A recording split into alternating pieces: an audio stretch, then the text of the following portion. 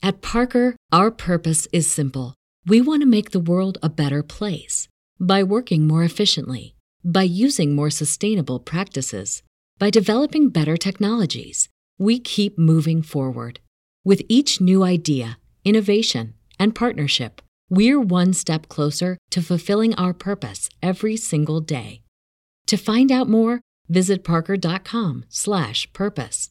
Parker, engineering your success.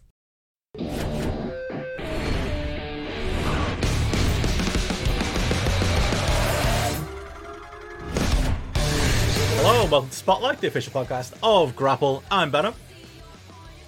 And I'm JP.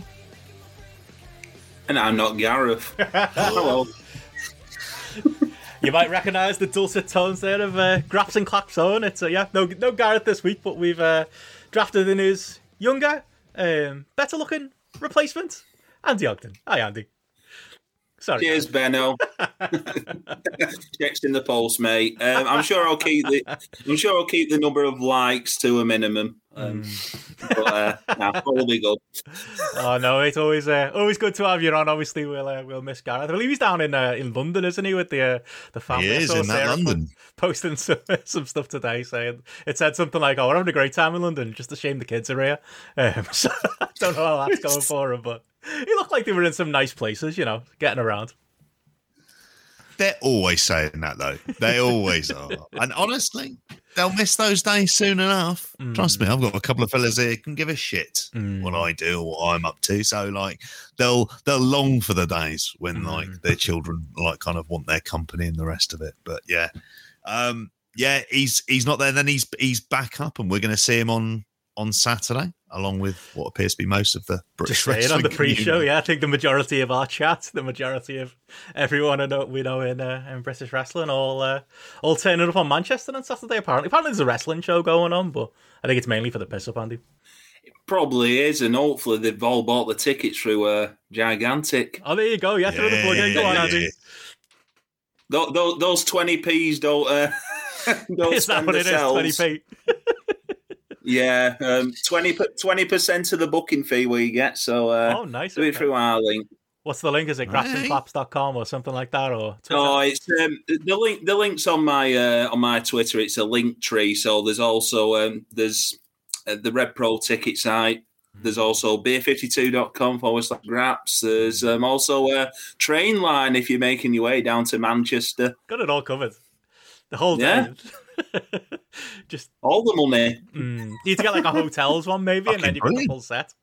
Get a travel. Don't worry, Lene's been in me ear already about that. So, amazing. Yeah, you're on these, bloody hell. But I will have to say, those Beer 52s, you've got me onto that. It's something I look forward to now when they arrive. Oh, you still subscribed? Good. I'm still subscribed. I've decided not to cancel it. I did it through the Graps and Claps link and got them through. This month it was some nice Croatian beers. Went through those. Really, really nice. Yeah, it's like a nice little present at the start of the month. You go, that's coming. And that's how it feels at the minute. I'm sure the novelty will wear off soon enough. But yeah, for the time being, get them in. Bit like our friends at Replicate. Click the link in the in the show description. Mental here, haven't we? Within 5 minutes. This is a record, isn't it? See, Sarah Farrell saying there in the chat, she trusts Andy more than those wrestling travel grifters. Remember that when it was 50 quid for a flight to Germany? Yeah. Maybe 150 quid for your ticket. I think even that's an exaggeration. And then it was $3,000 for the travel package or something like that. And I don't think that's an exaggeration. It was fucking, yeah. They were trying it on. It could work though. Graps and Claps travel packages. Stay in the same hotels. Yeah, well, I know there is a company out there called Ogden's Travel, the actual bus with Ogden's Travel. So you don't know. I might have had shares in that, and I just don't know about Coach trip to Germany.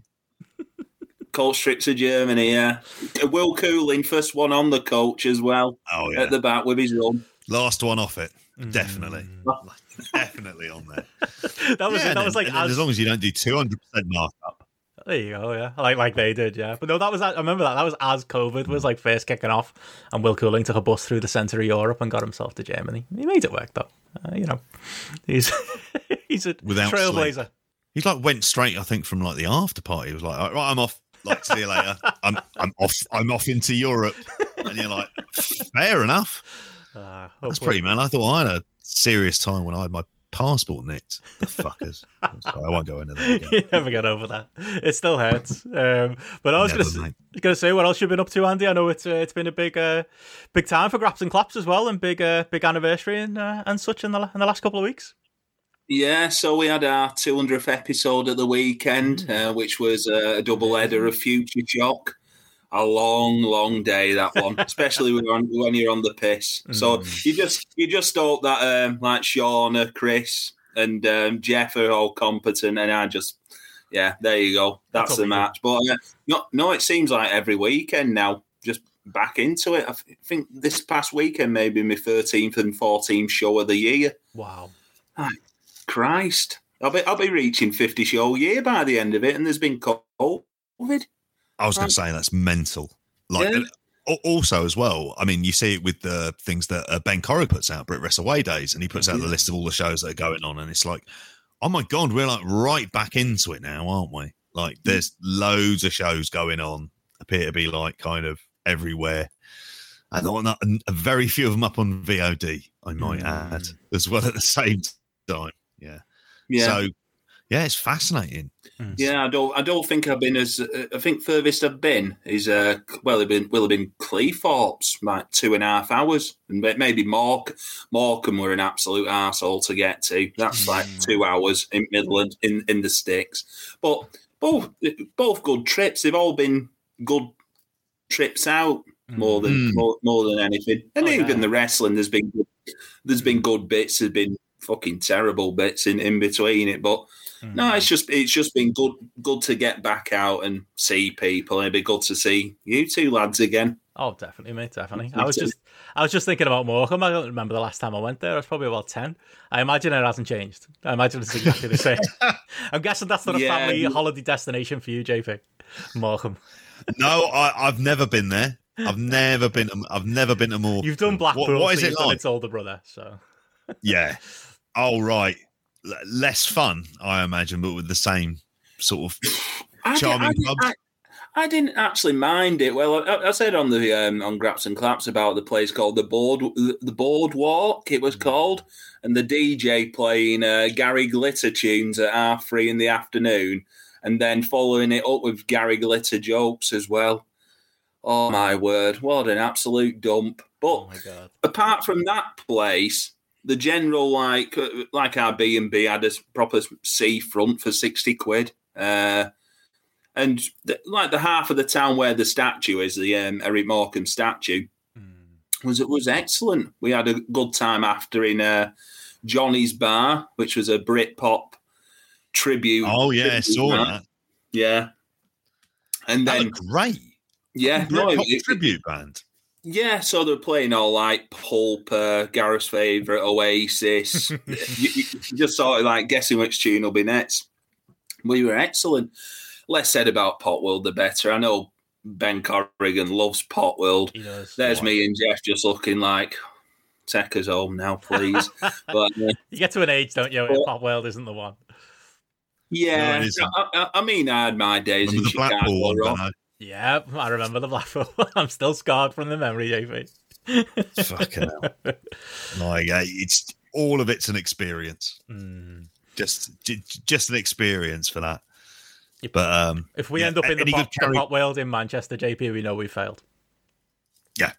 It's gone horribly wrong at some point. Karaoke, on the other hand, I think I can be convinced into that. I think that's the way forward.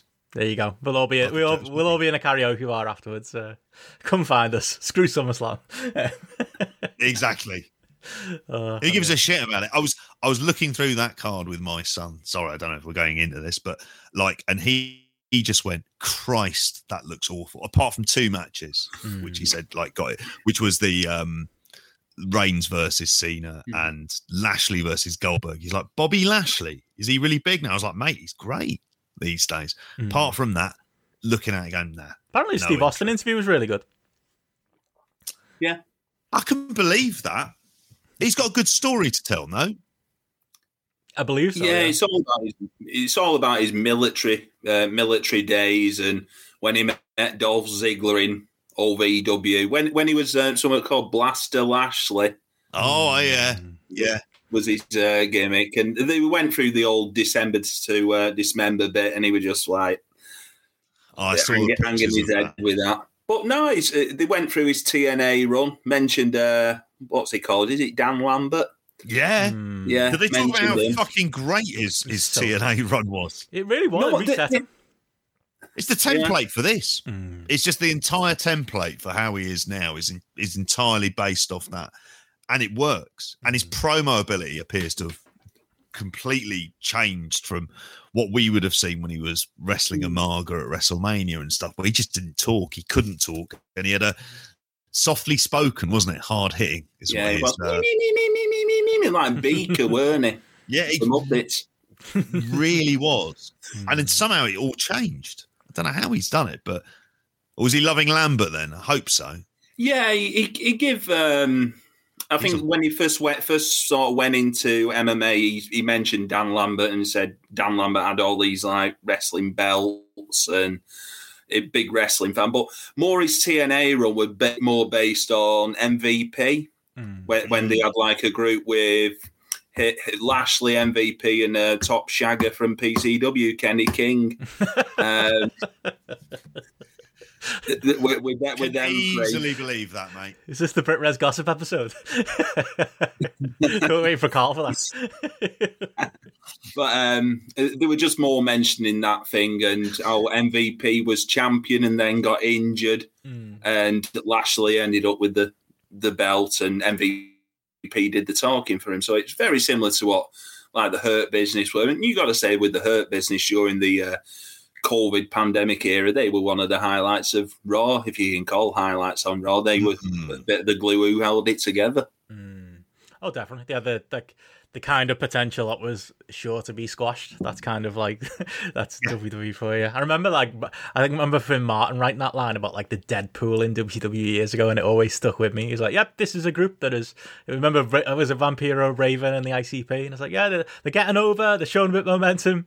This is the type of act that is sure to be squashed in no time, and it happened. Yep. I think there are a lot of parallels to modern day WWE there. But no, I saw bits coming out of the last interview. It was interesting. He was saying about like I think Ricochet and your mate Uhaa Nation with the Apollo Crews were the first choices to be in her business. I liked how he talked about ECW December to Remember as well, and he was kind of saying like, oh yeah, I actually had no idea about like dirt cheats or like dirt cheat journalism or anything. I just didn't know that like that apparently there was this whole power struggle going on, and he was like, I literally found out about it years and years later that apparently it was a bad thing, the show, and that like ECW was a whole thing, and he just like poor fella, just bodybuilder thrown into wrestling, doesn't really understand any of the background of it.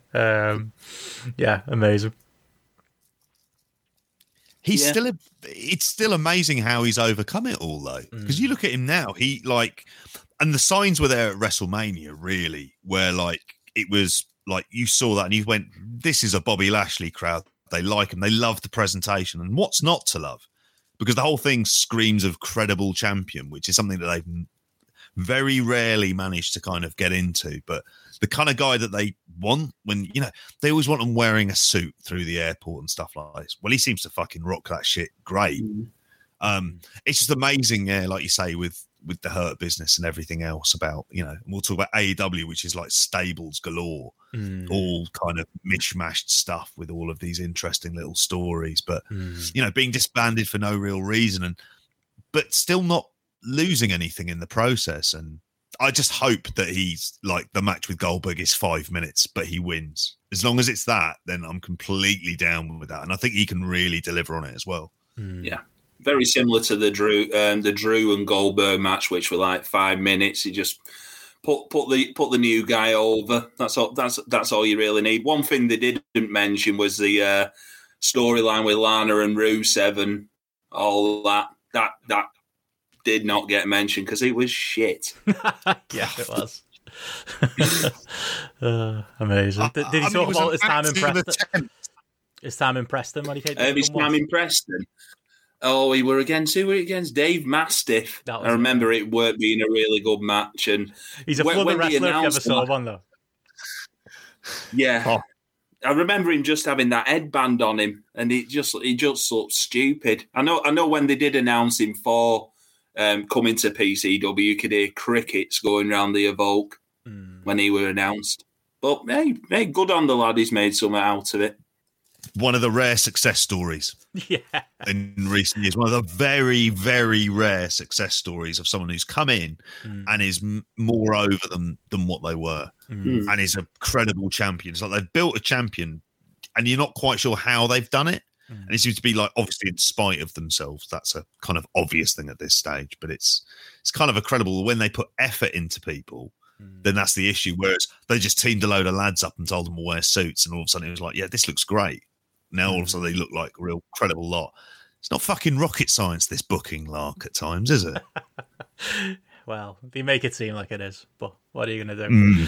I was going to ask lads, while we're on topic, we were just talking in the pre-show about some WWE. Anyone seen the NXT UK rah-rah video today? Has it got anyone feeling motivated? Feeling ready for the I thought it was good production. I'll give him that. Encouraging people to wrestle at home, though. The whole don't try this at home. Don't try it. Being spoiled it by showing some school kids doing a bit of a wrestle. Yeah, but to be honest, I think the NXT UK BT Sport relationship has been good, and BT Sport have helped them out a lot. I'd give it to them. The actual production values of that video were very good, but yeah, it's all the arse lickers again, quote tweeting. It should have just ended with like a freeze frame of like the performance center in Enfield, JP, or like the Google Maps street view of it or something like that. That would have been the real ending this thing needed. So it said rate and review underneath it. Now I didn't see this, and I've got it on here. And I'm thinking, is this an advert for like the Premier League or something along those lines, or some sort of COVID advert? It seems to be very little that's like sort of wrestling related. It looks very good, but it also just looks like complete lies simultaneously, which is somewhat of a problem. That's the issue with it. It's like, this looks good. I'd love to watch this. Because it's like whatever that is, looks great. Well shot, cinematic, kind of. Who's the guy who did all your Sean Ryan? Reminded me a bit of like Sean Ryan's type stuff. There's like kids on top of like rooftops dreaming about being wrestlers, and then it looks like this cool underground fight club, and it's all built around like, oh yeah, these kids just had dreams, and unfortunately their dreams ended at £16,000 a year in a warehouse in Enfield. But still, it's like, if you didn't know any of that, you could you come out of it thinking, oh, what an inspirational video. I'm going to give this NXT United Kingdom product a try on BT Sports every week. No, it does actually give like Andy's right. Like, and I saw Will say it on Twitter. It makes you think, oh, fuck, maybe BT Sports value NXT UK more than we realise. Maybe that is the reason this thing never seems to go away. I mean, obviously with WWE right now, the left hand doesn't technically really know what the right hand is doing. So if they turned it around tomorrow and shut the entire thing down, and we've all heard different things in both ways about that possibility coming up at any point going forward, like that would be the perfect irony. But it does give you some pause that they clearly, at least in some ways, value it. Yeah, definitely. They also have programs on BT Sport where they have, is it Trent Seven and Ginny doing like an half an hour sit down about pay-per-view? So they're always being used. And it is a way to fill up an hour or two a week on BT Sport in between when they're not showing football. It's content for them. And then, I mean, 205 Live, everyone thought that would have gone after about a year or two. Well, they've got the wrestlers left now. I know they've got no wrestlers left now, but it's still going. It's still going. I mean, that evening when we saw who were it now, Enzo Amore in the MEN Arena versus Tyler Bate. That was the same evening AJ won the belt, and you just sat there like an hour later, like, what the fucking hell's this shit? This is not going to last, and it's still here. And I I do feel NXT UK, obviously they will get shut of some wrestlers, but you think that's it's content. It's content. It's how valuable that content is, isn't it? Is it valuable content for Peacock because they can just show them that they're putting new stuff onto it? You know, it's mentioned about BT Sport and what other kind of partners they have as well, and something for the network, for the places where they can still do that. It doesn't mean it's good. It just means it's content for what it is. And this, like the kind of production values from that video, it looks like a very BT Sport thing that they do. Like, you know, before an FA Cup final with, you know, sun's rising and the kids are, you know, running to the car, head off to fucking Wembley. But it is ultimately, and Gary says there in the chat, content for the sake of content. There's no heart, emotion and everything else, which I haven't seen this video, but it looks like it's going very much down that direction. All you need to see is Jeff's tweet where he's taking a picture of there's like a lineup of wrestlers at some point in the video, and he's compared it with, it's like a line for like the job centre. Or from the full Monty, isn't it? Yeah. That's going in the show image. Just picture that, JP, you've got it. Oh, God. Outstanding.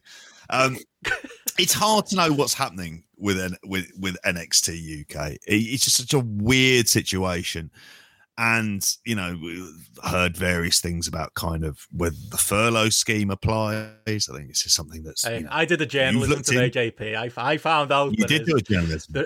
Are you a journalist? Shall we clarify this one once and for all? The journalist in quote, no, not at all, not even slightly.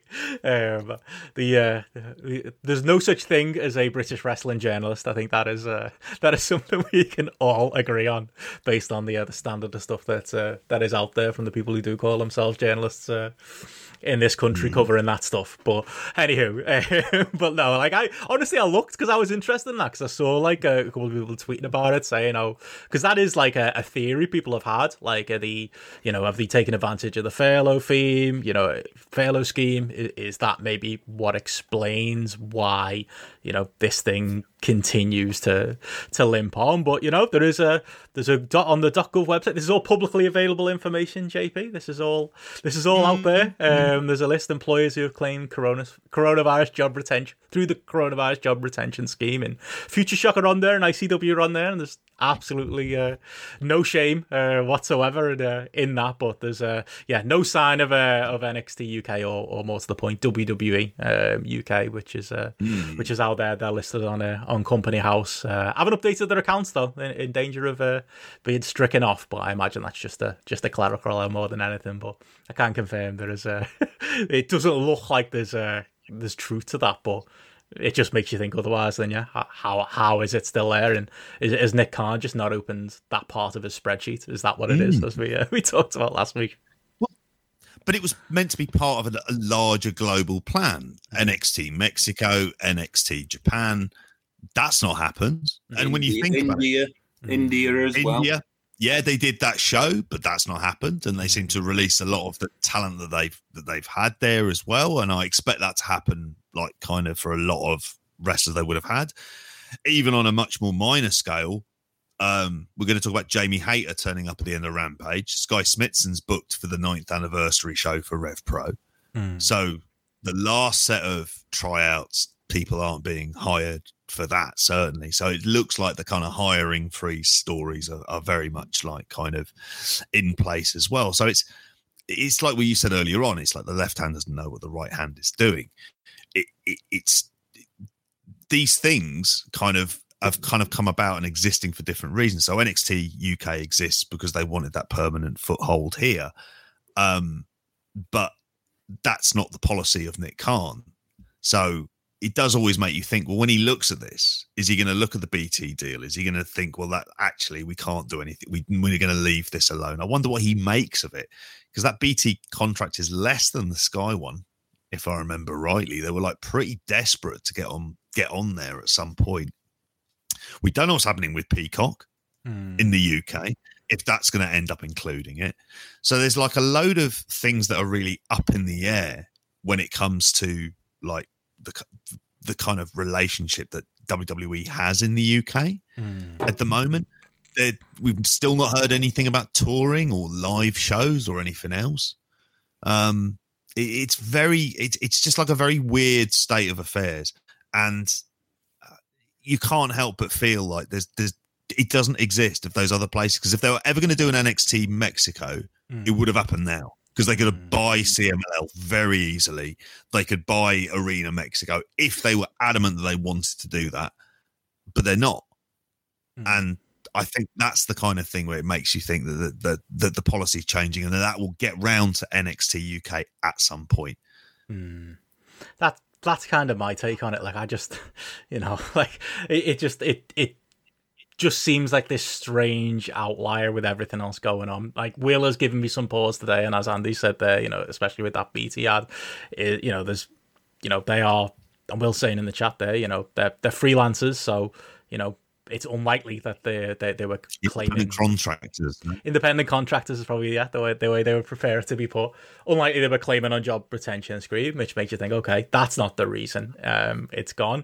And yeah, it still continues to float along, and yeah, maybe BT are happier with it than we think. And yes, there might be, and we've heard that there are contracts due to come due soon, and like maybe that's gonna happen, and maybe it gets slimmed down, but I think it probably more than likely limps along and continues, at least in some form, which again I can't personally believe, but it does appear to be the case. And it's funny, like I was saying, Andy, today, like I did a bit of a dig on that to see if there was anything to it, and it did also stumble across some Progress financials as well, caused a bit of a shitstorm this time last year. The profits are down, but hey, still a healthy bit, for all these journalists out there apparently that say Brit Rez is dead all the time. It's still, there's hundreds of thousands of pounds. Well, apparently there's apparently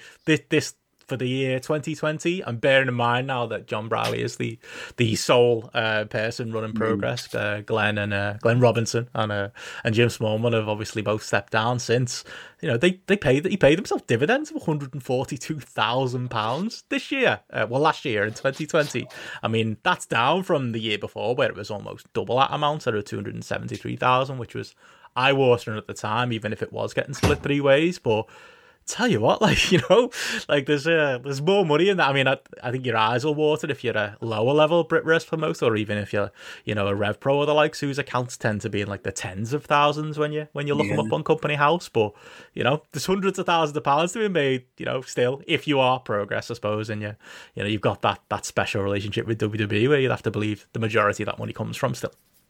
You've got to think so. They must be weighing them in quite a few quid. But if they're the accounts for last year, well, I guess a lot of that money will have been wiped out on the accounts for this year.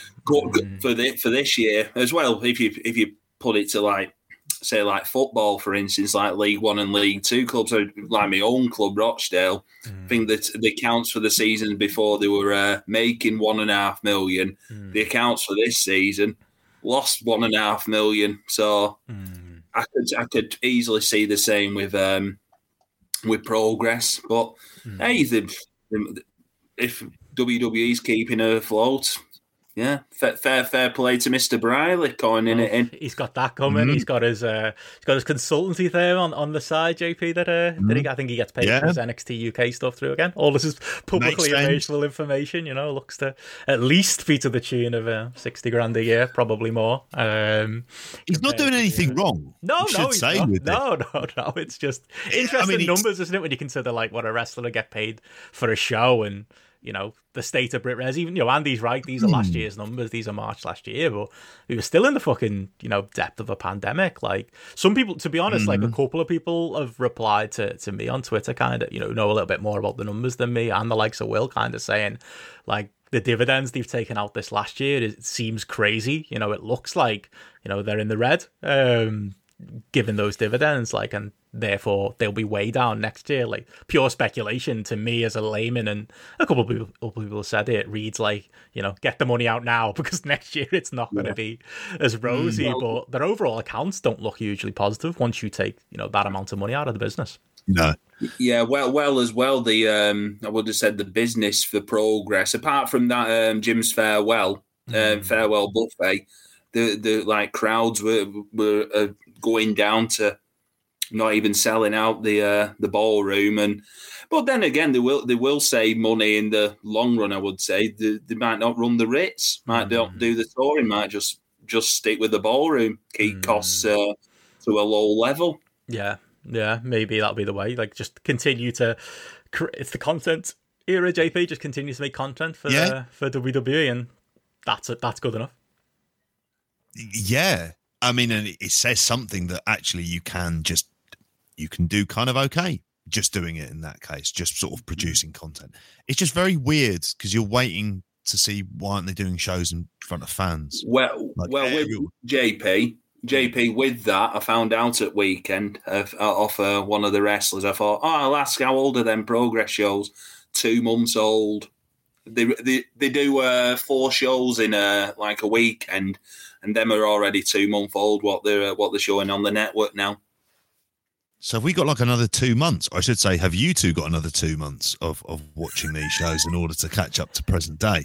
Because I won't be watching them. I've very much nailed my colour to them. That appears on the app, Andy. You're usually in the mix with me, Hammy, maybe like one other person normally. I've got to say, even my viewing of it's gone down over the last couple of weeks. I've been picking and choosing matches which I want to see, but it's generally the ones involving the young guns, seeing how they're doing. But yeah. Well, if you think of it, like New Japan are kind of notoriously late to these kind of things, like running live shows, like leaving it to the last minute to let people know, because that's the kind of fashion and the booking stuff. They like to kind of finish that show beforehand. They're running in front of fans. Even New Japan Strong is. So it feels like any empty arena wrestling is just going to fall entirely to the wayside. Like why is it like, surely that's not good content. It's not content that's going to kind of create something. They'd almost be better going down the route they did with Charles Crowley interviewing Doug Williams and doing like loads of those kind of like interview / puff piece videos and have that as content rather than this.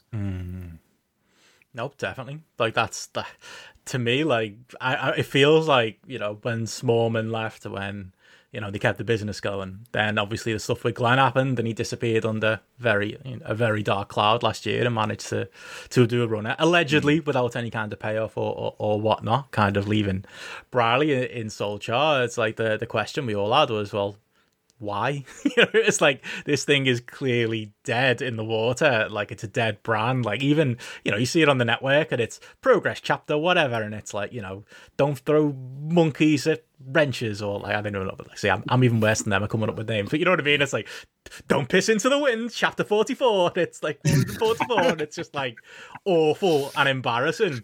And you're just like, why does this? Chapter 120, winners don't do drugs. Like, but why does this continue to exist? And it kind of tells you that, like, well, part of the reason is probably, the last person in charge of it is going to keep running it until they're not making mega profits like that. And probably, to an extent, WWE must see it as like being worthwhile in that network. Like, I've, certainly heard things about the, the NXT UK numbers on the network / Peacock being low, but Progress being, like one person said to me, stronger than you would think on the network, because Progress has like a, despite what we think of whatever that product is they're putting out at the minute, it's got brand equity. It's got, a bit of credibility, especially with like people, American fans and people who aren't following this stuff within our bubble, I suppose. Mm-hmm. Yeah, he's just that name in it. But I was chatting with Mr. Fludder at the weekend, like talking about it, and even he said like Progress used to be that place which was the pinnacle where you go as a British wrestler if you're going from the underground scene. Like Progress was like the next level up, and even Steve said it's nowhere near that now. Absolutely. Is he not making 100K a year? No. Well, I don't know where Fludder were going on. He said, "I'm making all this money from these TV deals I've got here, there, and everywhere, and I'm doing all right." That's why I can go on holiday to Spain. Exactly. Forward the fucking PCR tests at the airport. That's on a few £100. I'd love to see that. He's wiping his arse with tenors at the minute, isn't he, that bloke? It'll be like creditors, stocks, and then it'll be like Magaluf Fund minus 10 grand. Like, meanwhile, the lads are working for 50 quid. Oh, well. BritRes, never going to change. What, in the company in the company accounts, it just has like lads holiday. Yeah. Just written on. Lads written in pen. Sounds like a Will Ospreay promo. Oh, it does. Oh, we'll get to that, don't worry. But yeah, hey, it's always sunny in Enfield, JP. It continues to be great over there, you know. Mate, it's not always sunny in Enfield. I can tell you that from bitter fucking experience. It pisses it down a lot. I thought you were just going to go off the reviews, mate. I had a quick look on Google Maps, and apparently it's doing 1.5 stars, and no wonder the NXT UK lads are getting spicy. What's the trampoline place got out of curiosity? I'd imagine a 4 or 5, you know. But why would you mark down a trampoline place? Well, quality trampolines. That's why. Jumping trampolines. That's certainly where I'll go to for my trampolining needs if I need them on a like kind of serious level rather than one I could buy from Argos. But yeah, there's a Halfords there. The police are monitoring the estate, as we made clear from Google Earth as well. It's but 1.5 stars. I imagine some of the reviews, and again, I'm not saying go to Google, search for WWE Performance Center and put in your ratings. Like WH Park might have this last week, maybe. Oh, what did he put in this time? Nothing good, I'll tell you that. All right, fair enough. Go and have a look. Go and have a street view as well. And then if you want to cross the road, you can look at some very bleak estates filled with some bleak people if it's anything like 1999. So yeah, there you go. And as Chris said, you know, balance that negativity. Throw some positive reviews in for the trampoline place as well. There you go. Do some... I agree. If you're there, give jumping trampolines like a bit of business. I almost feel we should title the show after Jumping Trampolines at this stage. I'll happily plug them, even though they're completely unaware of any of this going on. We'll go one day, JP. We'll go. We're going. We'll get the good picture there. But yeah, I mean, I was going to say, but before we move on, then obviously, yeah, we did talk a little bit about BritRes in the pre-show as well. Obviously, our patrons get that. The audio version of that is now available for all patrons on all feeds. So do check that out if you haven't already. But there's before we get into the meat of what we're going to talk about today, JP, there's plenty more going on Patreon this week. Oh, there is. We're going to be reviewing TNA's first proper Sunday pay-per-view, Victory Road 2004.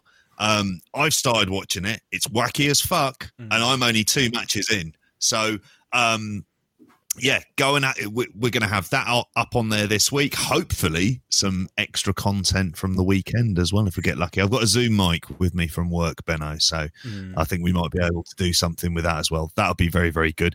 Obviously, you have our weekend shows and previews. We've got quite a back catalogue now of stuff to go back and have a listen to. If you haven't listened to Terry Funk in ECW, you can have a listen to those daily updates. I mean, it does sort of come across as me going mental, like first thing in the morning. One thing I will be adding on is Dark Elevation results, because frankly, I need cheering up. Because after I read the Raw results, I'm very, very, very depressed. Whereas Dark Elevation, I go, or Dark something. I'll go, look, Lee Moriarty's on. That seems a bit more interesting than anything of that 3 hours of shite that is on Raw. So yeah, patreon.com/grapple.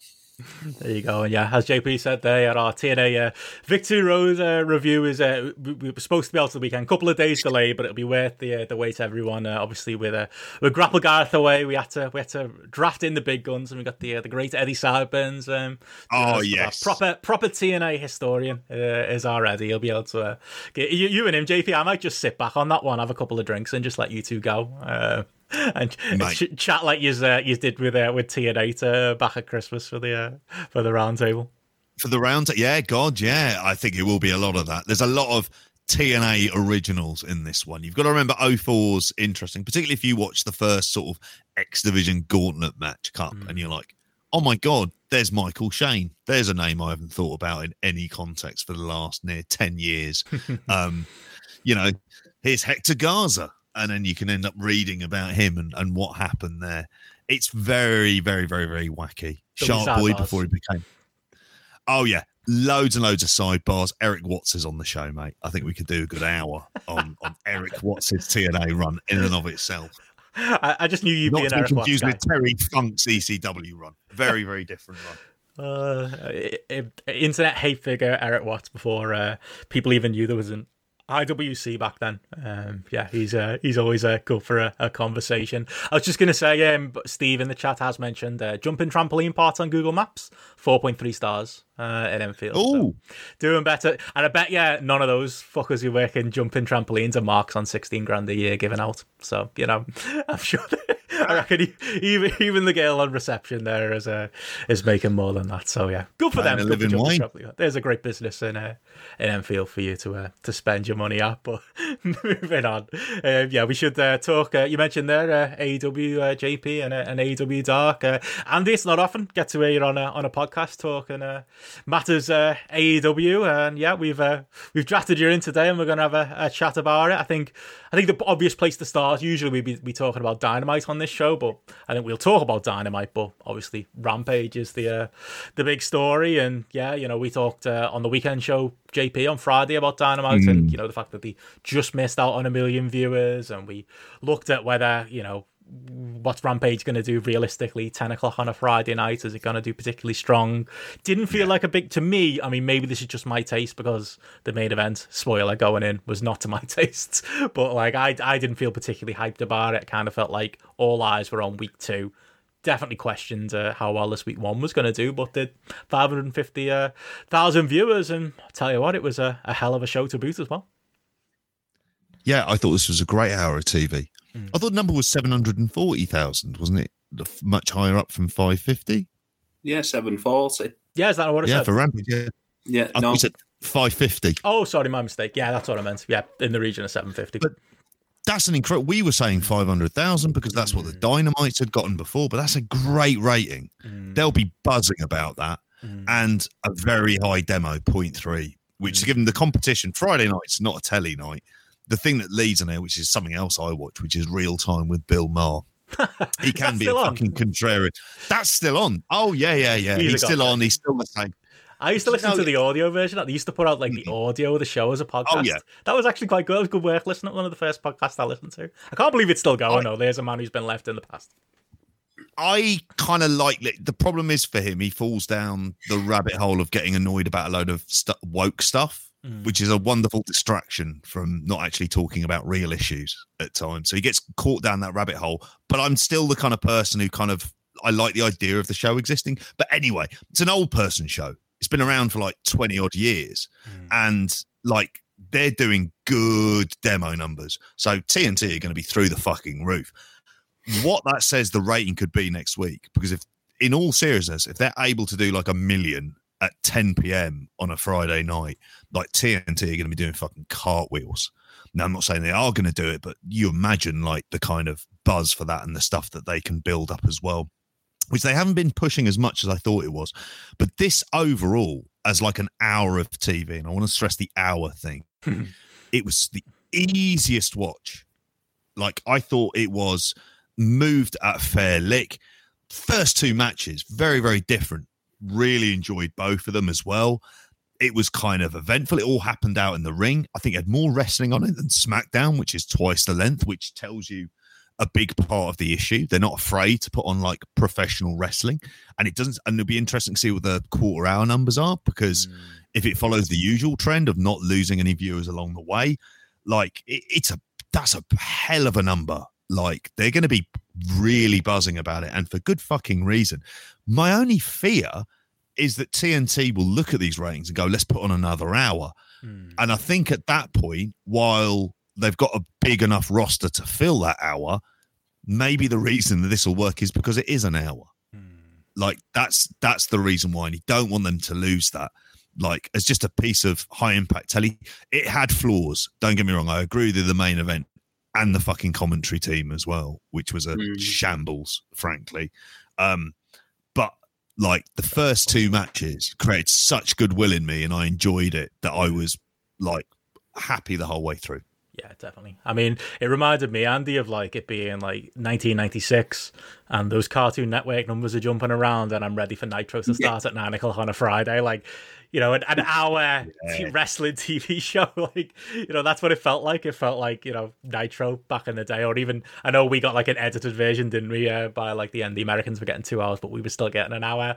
I've just got a real proper place and a half for a proper solid 1 hour wrestling TV show. And this had all those vibes for me. And yeah, totally agree with everything JP said. I thought this was a breeze to watch. And I stayed up till 3 a.m. Don't know about you, Andy. Well, myself, I woke up about 6 o'clock on a Saturday morning. I do similar with Dynamite as well, so I wake up about 5:30, 6 o'clock just so I can fit it in before work. And bloody hell, I've not felt like it with a wrestling company in ages, where it's just like I've got to get up and watch it, and I don't want it all spoiled for me later on. But no, this was an excellent hour's telly. But I know very similar to the old days of NXT when that was like an hour and. Some more such a breeze to watch. I mean, Christian Cage and or NXT UK, you know, or NXT UK, for instance. But I thought 15 minutes goes on poses to the fucking hard cam for that show. I would say I thought with Cage and Omega, I was sort of like shitting it a bit from Dynamite, like, oh god, we're going to have two of these. Christian's all right, he's 3 stars, 3.5 stars at best, but my god, I actually knew the result of this one because I'd looked at my phone about 4 a.m, like, oh Christian won. But when I was watching it, when I got up, I was out of my seat, like. Really enjoying it as a match. I went, I think 4 stars on Grapple. Wow. Loved it. Absolutely loved it.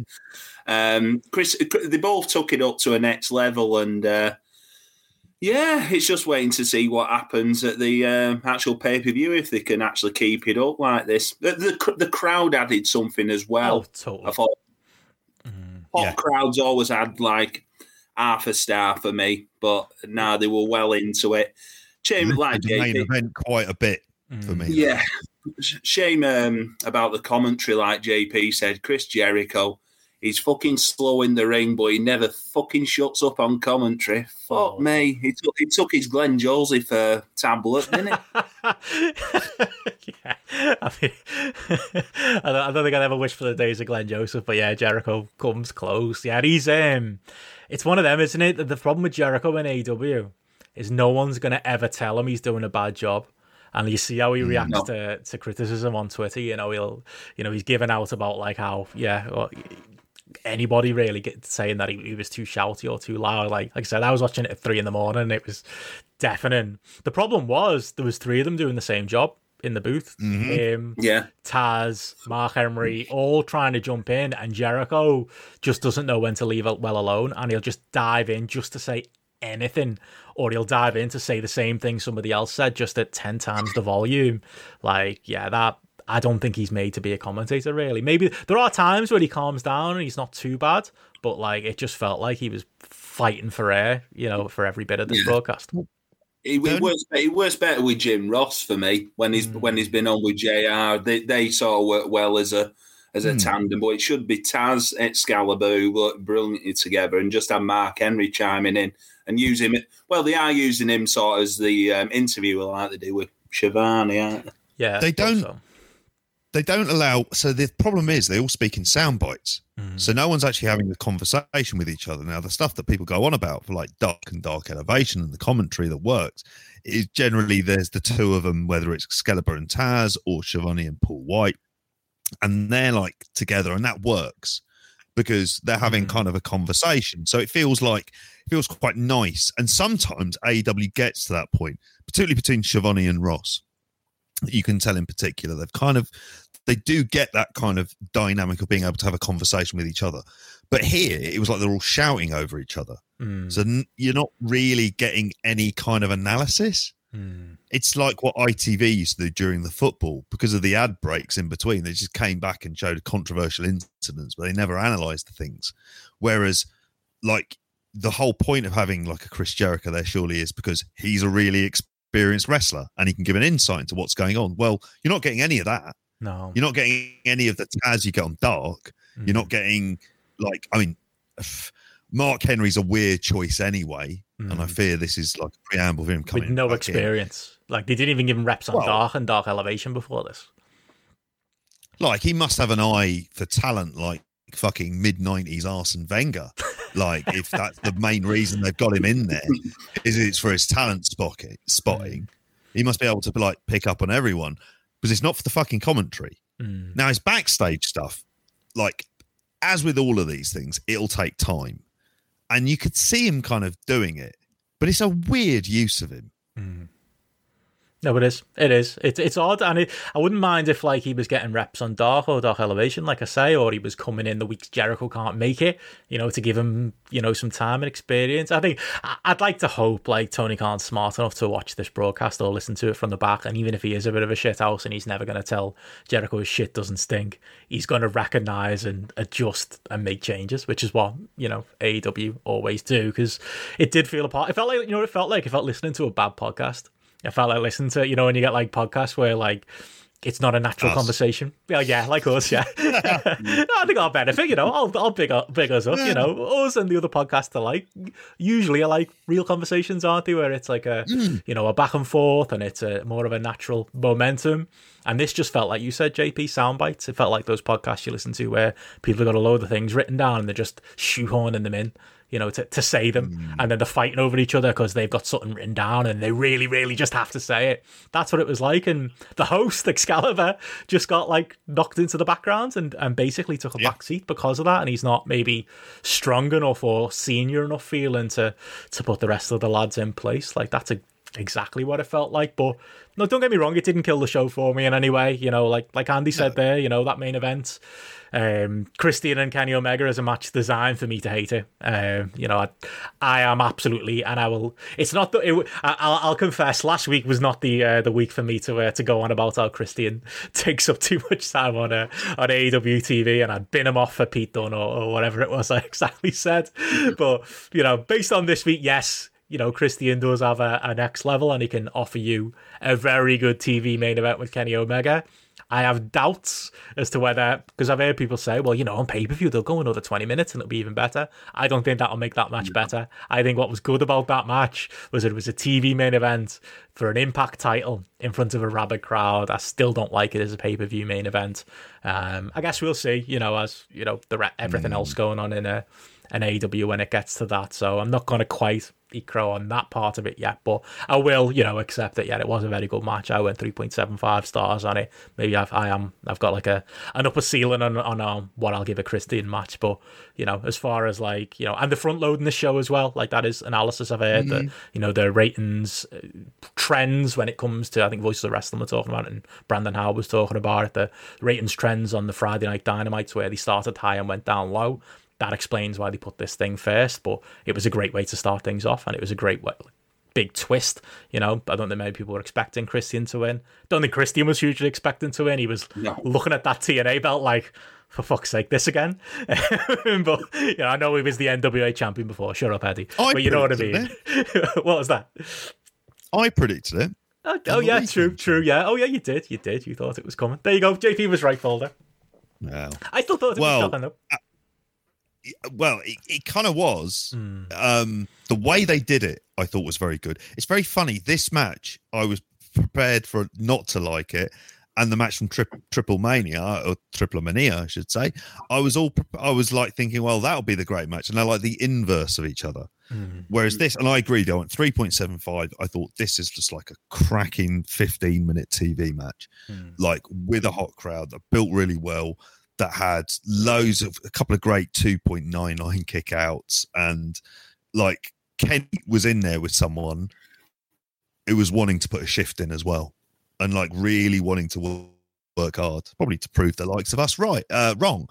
And you know what? He did for that week. However, I share all the same concerns about the All Out main event, because I think it telegraphs it. Yeah. It telegraphs the fact, well, he's not going to be winning it. And he'll be off in Impact and doing other stuff in the meantime so they can slow burn that. Now, that kind of stuff, him going off to Impact and doing that, I'm much less bothered by. Like, I really am, because they themselves are just like, they're a television product as well at the same time. So him being over there it's fine for what it is, and maybe the Kenny Omega stuff had got there, and maybe be easy to get the title off him. Maybe he'll lose to a Josh Alexander, and it'll work out quite nicely for this, because obviously there's been a bit of power play stuff that's been going on with Kenny Omega and how he's booked for it. But for this match, I thought it was like this, and I'm talking about like the next match as well being perfect for what it was. I thought this was absolutely great and completely sucked me in, and he turned the crowd. Fair play to him. Like, Christian turned the crowd. Like, because that was, that easily could didn't look good on Dynamite, did it? Directions. CM Punk chants, and it didn't feel like people were hot. I worried about it. They were very early on into the AEW. They had their working boots on as well, and it's 15 minutes of like kind of like really fun stuff, and the finish as well. Yeah, I know it's kind of screwy and the rest of it, but it was just done so well. Yeah, it was the time where you want to do that. You want to protect Kenny, don't you? Like, longer term. And you want his, I don't love the Kenny Omega bullshit, but I suppose the Kenny Omega bullshit needs to pay off at some point, and this was the payoff, that it went against them. So I don't hate it in this scenario. I think it's fair enough. Again, do I want to see 15-minute Christian matches on Dynamite every week? Still no, but again, I'll take my loss. This is not the the week for that argument. But yeah, we got that, and then you mentioned there, JP. I thought the match that followed it, as far as like perfect wrestling matches go, Fuego del Sol and Miro. Fuck me, is Miro great in AEW? Like, what a fucking turnaround since Gamer Boy Miro. Like we say it all the time, how good his promos are, how well he carries himself. But this was just like, what was it, like 2 minutes or something? Like, I don't even know how long this thing went. It was not a long match whatsoever. But I'd be like, I won't. We can get into the reasons why, this might be why star ratings are a little bit flawed, but, you could genuinely give this 5 stars, and I wouldn't argue that far with you. Like, for what it was trying to achieve as far as, get Fuego over as an underdog, to get Miro over as a killer, to sell that story about the, the Tornado DDT being a Miro weakness, and really to do a match like, it felt a little bit like a Brock Lesnar match, a spammy match where it was spam big moves, in a short amount of time kind of match. Maybe they took a bit of influence there. I thought this was laid out perfectly, and couldn't have gone any better. Don't know your thoughts, Andy. Yeah, no, I thought it was funny. When they mentioned about the Tornado DDT being fucking Miro's kryptonite, weren't it? He got hit with this last week, and the effects hurt him, and then he gets hit 3 times with the same maneuver. I thought it was a really, really good story. Fuego del Sol, I've not seen much of him on obviously he's been stuck with AEW Dark and Dark Elevation, but I've seen online like he's like really popular with the internet crowd. Their internet show crowd. But I went 2.5 on it. Miro just looked like a monster in the end, and it's just going to be interesting to see where they go with him, because they have been giving him some of the lighter guys like Lee Johnson and Fuego del Sol. So yeah, they've got plenty of people to go for that title who's not in the the world title picture. So it should be very interesting. But I am liking how they're portraying Miro at the moment as a big unstoppable monster. I like big fuckers who beat up people. it's my mate. Yeah. A lot of wrestling is that. Yeah. Like, it really is. It's big fucker beating up someone as a bully. Yeah. I thought this was. I agree. Like, I mean, I went 3 stars, but it's with that proviso of this is a squash match. It should like 3 stars shouldn't be there. It's like the movie thing, in it, JP needs its own. Like, horror movies need their own scale. Exactly. And this was one that just did it absolutely perfect, because it told a complete story in 2 minutes, which tells you that. And you mentioned about it not being like the kind of video game, Miro. This was like a video game. It was like you found the weakness on a boss villain, you'd hit it, and then you try to do it again, and then you get caught and you're basically killed. And that's what it was, and it worked. And the way Miro stumbles around as well, which I was kind of like, he does that perfectly, that kind of wounded giant thing, where like kind Brock. Of stumbling around. Like Brock. Nice Brock is what this is. Reasonable Brock, who understands how to do business, rather than like Brock. who's like in it for himself. I'm not saying he's wrong, but that's what he does. But here, it was absolutely perfect. I mean, the Fuego del Sol, do they need him? No. But at the same time, it was a lovely story. It got the reaction that you wanted from the crowd. I kind of bought it, and I thought it was like a kind of nice bit of TV. It's a way of like, I would have if it was me, I probably would have done it like in the fight ad break or something. But I understand why they did it on TV, because to be honest, like, it babyfaces the company. And, one of the big problems WWE has got in their war on fans over the last 20 years is WWE, the heels.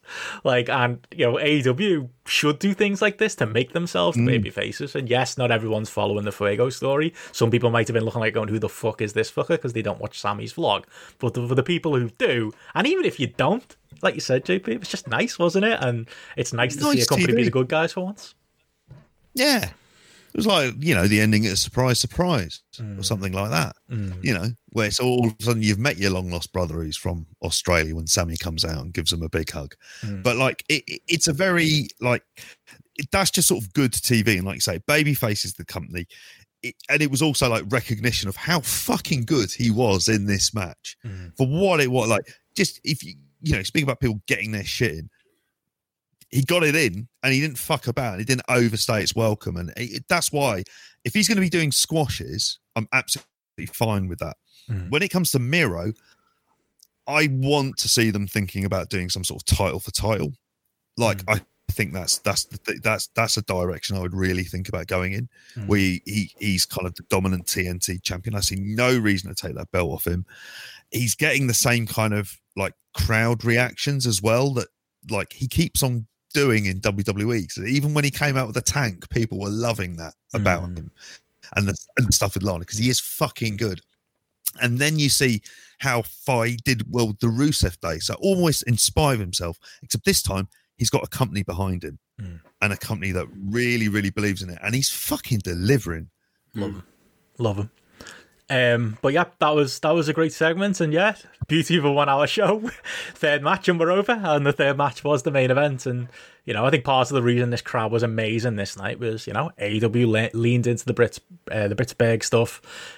Didn't job her out in her hometown or make her look like a loser. Actively encouraged the spinny towel thing they were all doing. Doing little things to make that live crowd have a good time and invest in a wrestler. What a crazy concept! It's almost like she comes across as a bigger star on TV because she's coming across as a big star in her hometown. I feel like Bruce Pritchard should watch this and take notes.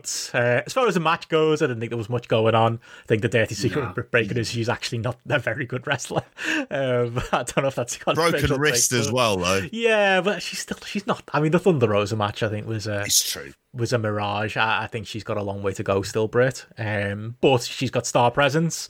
Red Velvet's, pretty good. And did the decent serviceable shift in this one. And for me, it was more about the homecoming for Britt. The angle afterwards, obviously with Chris Statlander coming in, which felt a little bit rushed and weird considering Britt was the de facto baby face for Chris Statlander to come in there and kind of get booed / treated like a bit of a nobody and it was a confusing segment really until Jamie Hayter turned up. And yes, there were a lot of people on the old Twitter who thought that was Becky Lynch. I'll be honest, I did have that that very slight moment. She looks a bit like Becky Lynch there. Despite, I think it was Sue Williams, he said that every time he's seen a picture of Jamie Hayter, she looks like a different human being. I think that is absolutely true of that girl. But hey, another win for the good guys there. Another win for Andy Q and Co. She is not signed with NXT UK, and she's over here in AEW. I think that's the main talking point of this thing. If the match itself, I didn't think was hugely up to much, Andy.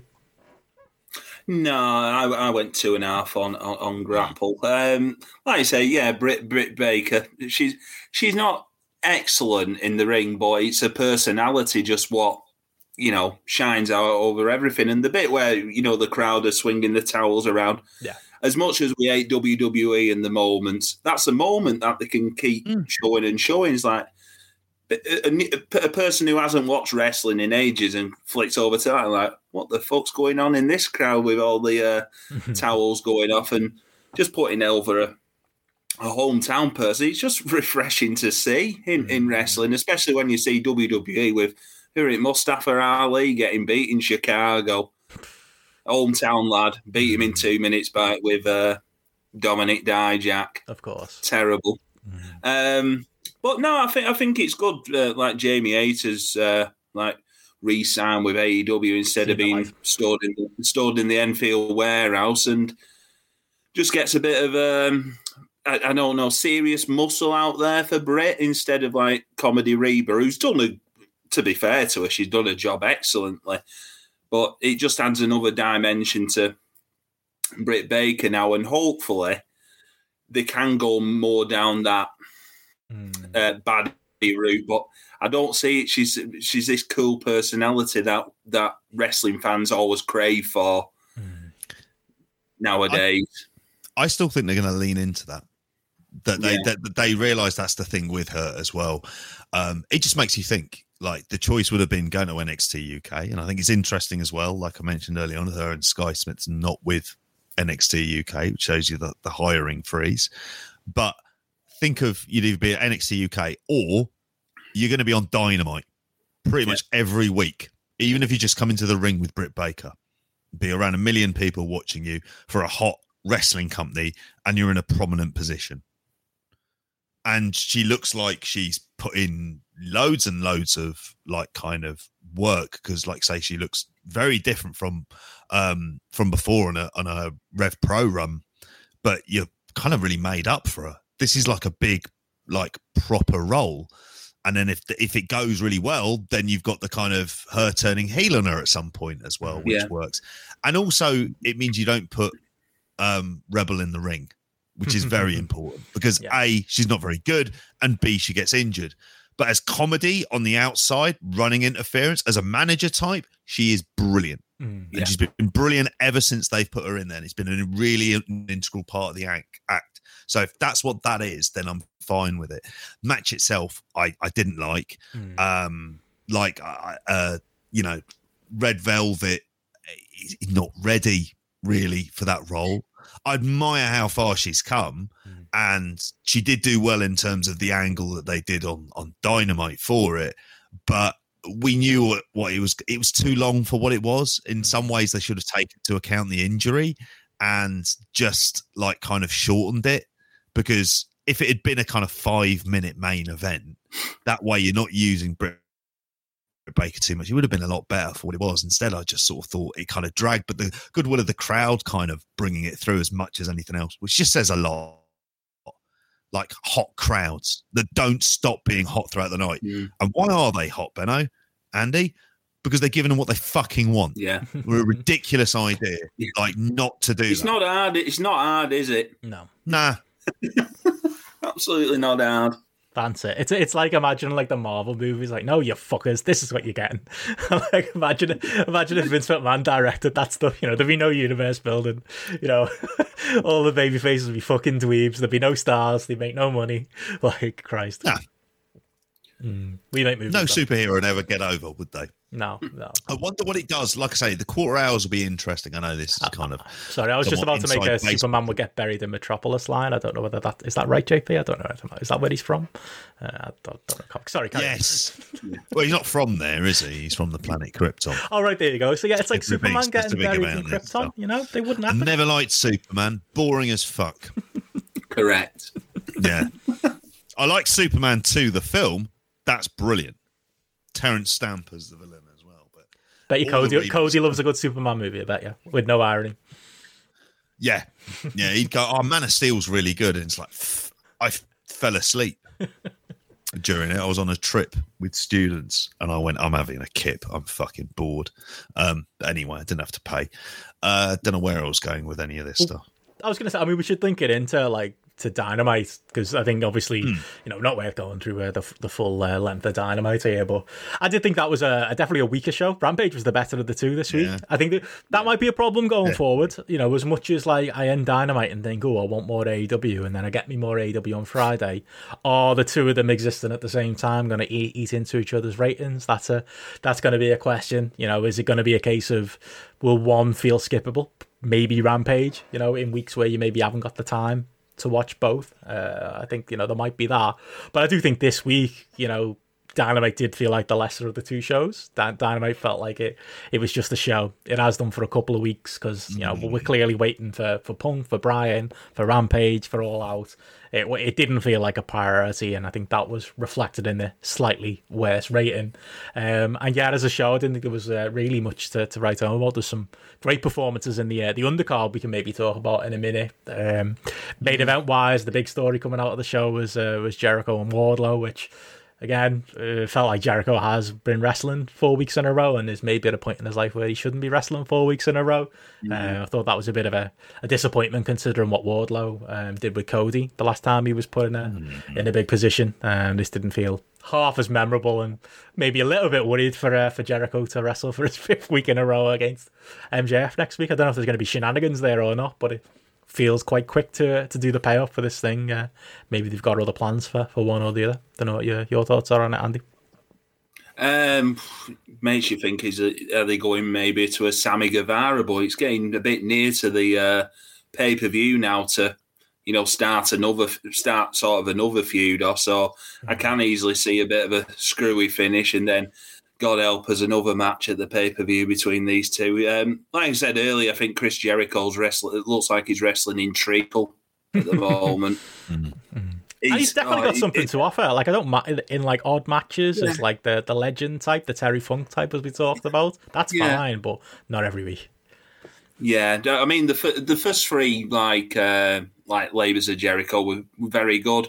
The Hooven to Guerrero one was a bit stilted, and this one, it just basically Wardlow try to deadlift him and chuck him around like a sack of spuds. I did go like a sack of spuds, mate, didn't he? A good few spuds going on there, JP. 2.25 I went on this, but I find it interesting with Wardlow and MJF. They keep hinting, like dropping it in there, like MJF's like he's got this power over him, and I think it was 2 weeks ago was like the first time it had been brought up in maybe a year and a bit about the Cody loss and what have you. But just good little trinkets, and that's what AEW do. If you have make that time in and investing in them, 95% of the time you're rewarded. That was the thing I enjoyed most about this match. Funny enough, it's the thing I came away from it liking the most, because I didn't like the match. I agree. It's kind of dragging on, and at this point, you kind of just want to see them move on to someone else. Just want to see MJF win the feud, cement him as the top heel, have him win next week. I think it'll be him beating down Chris Jericho for a good bit of time, and then loads of people will be running in from all over the shop, and then at some point there'll be something screwy that happens within it. I fully expect to see Nick Gage there, running in at some point, and he'll chase someone out with the pizza cutter or whatever. There'll be some kind of spot like that. I fully expect that to happen, but I want to see this feud end. I want to see if you're going to keep Jericho around, the thing is, he needs a break away from it in order to keep him special. And that's the last thing they're going to do, because they seem really committed to the idea of having him on there every week. And they kind of need to say, he gets disillusioned after losing to MJF after all of this, that he decides, right, I'm going away. And then when he comes back, then it's special. And then he becomes the special attraction that Benno, you spoke about.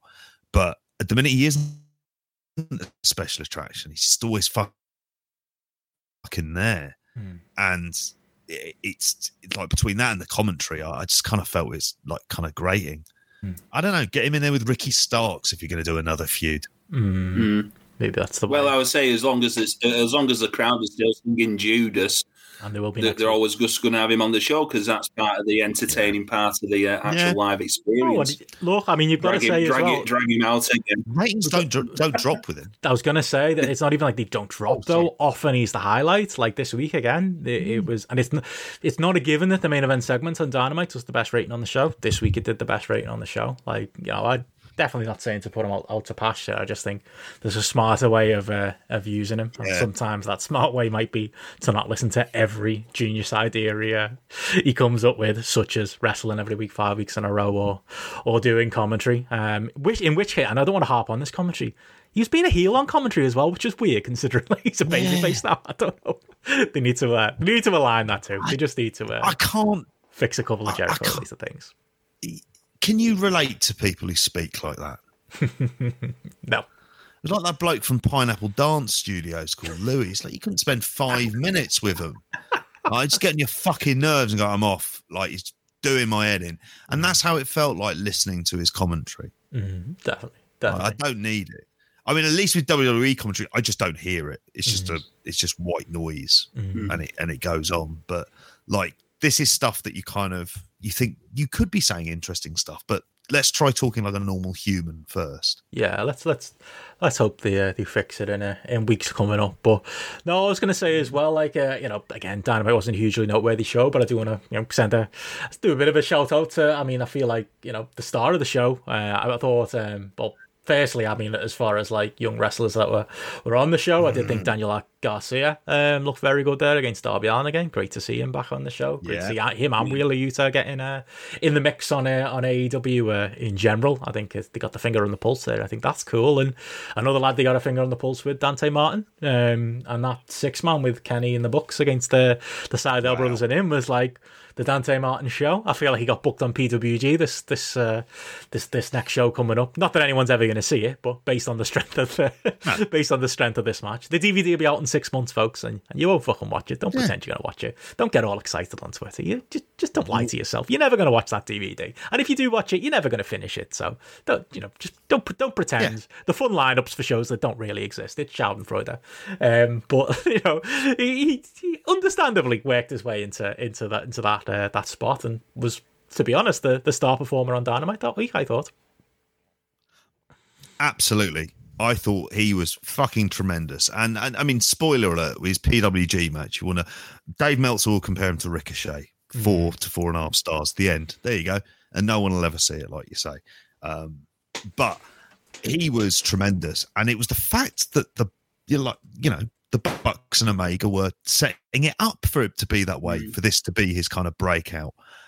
He's fucking incredible. Like, the stuff he does with the ease he does it, you go, like, this is like scarily good. And they see something in the Martin brothers, because I think at various points they've both been like kind of as singles, not just as Top Flight. I'm more used to seeing them as singles. And every time I think, like previously, it's not like I've been excited to see them, but then they've come on and I've gone, he's really fucking good and he's 20. Like, it is incredible. And the shit he was doing, just with the ease he was doing it, you just pray that, like, it's like, let this guy go out and discover like kind of new places and all the rest of it.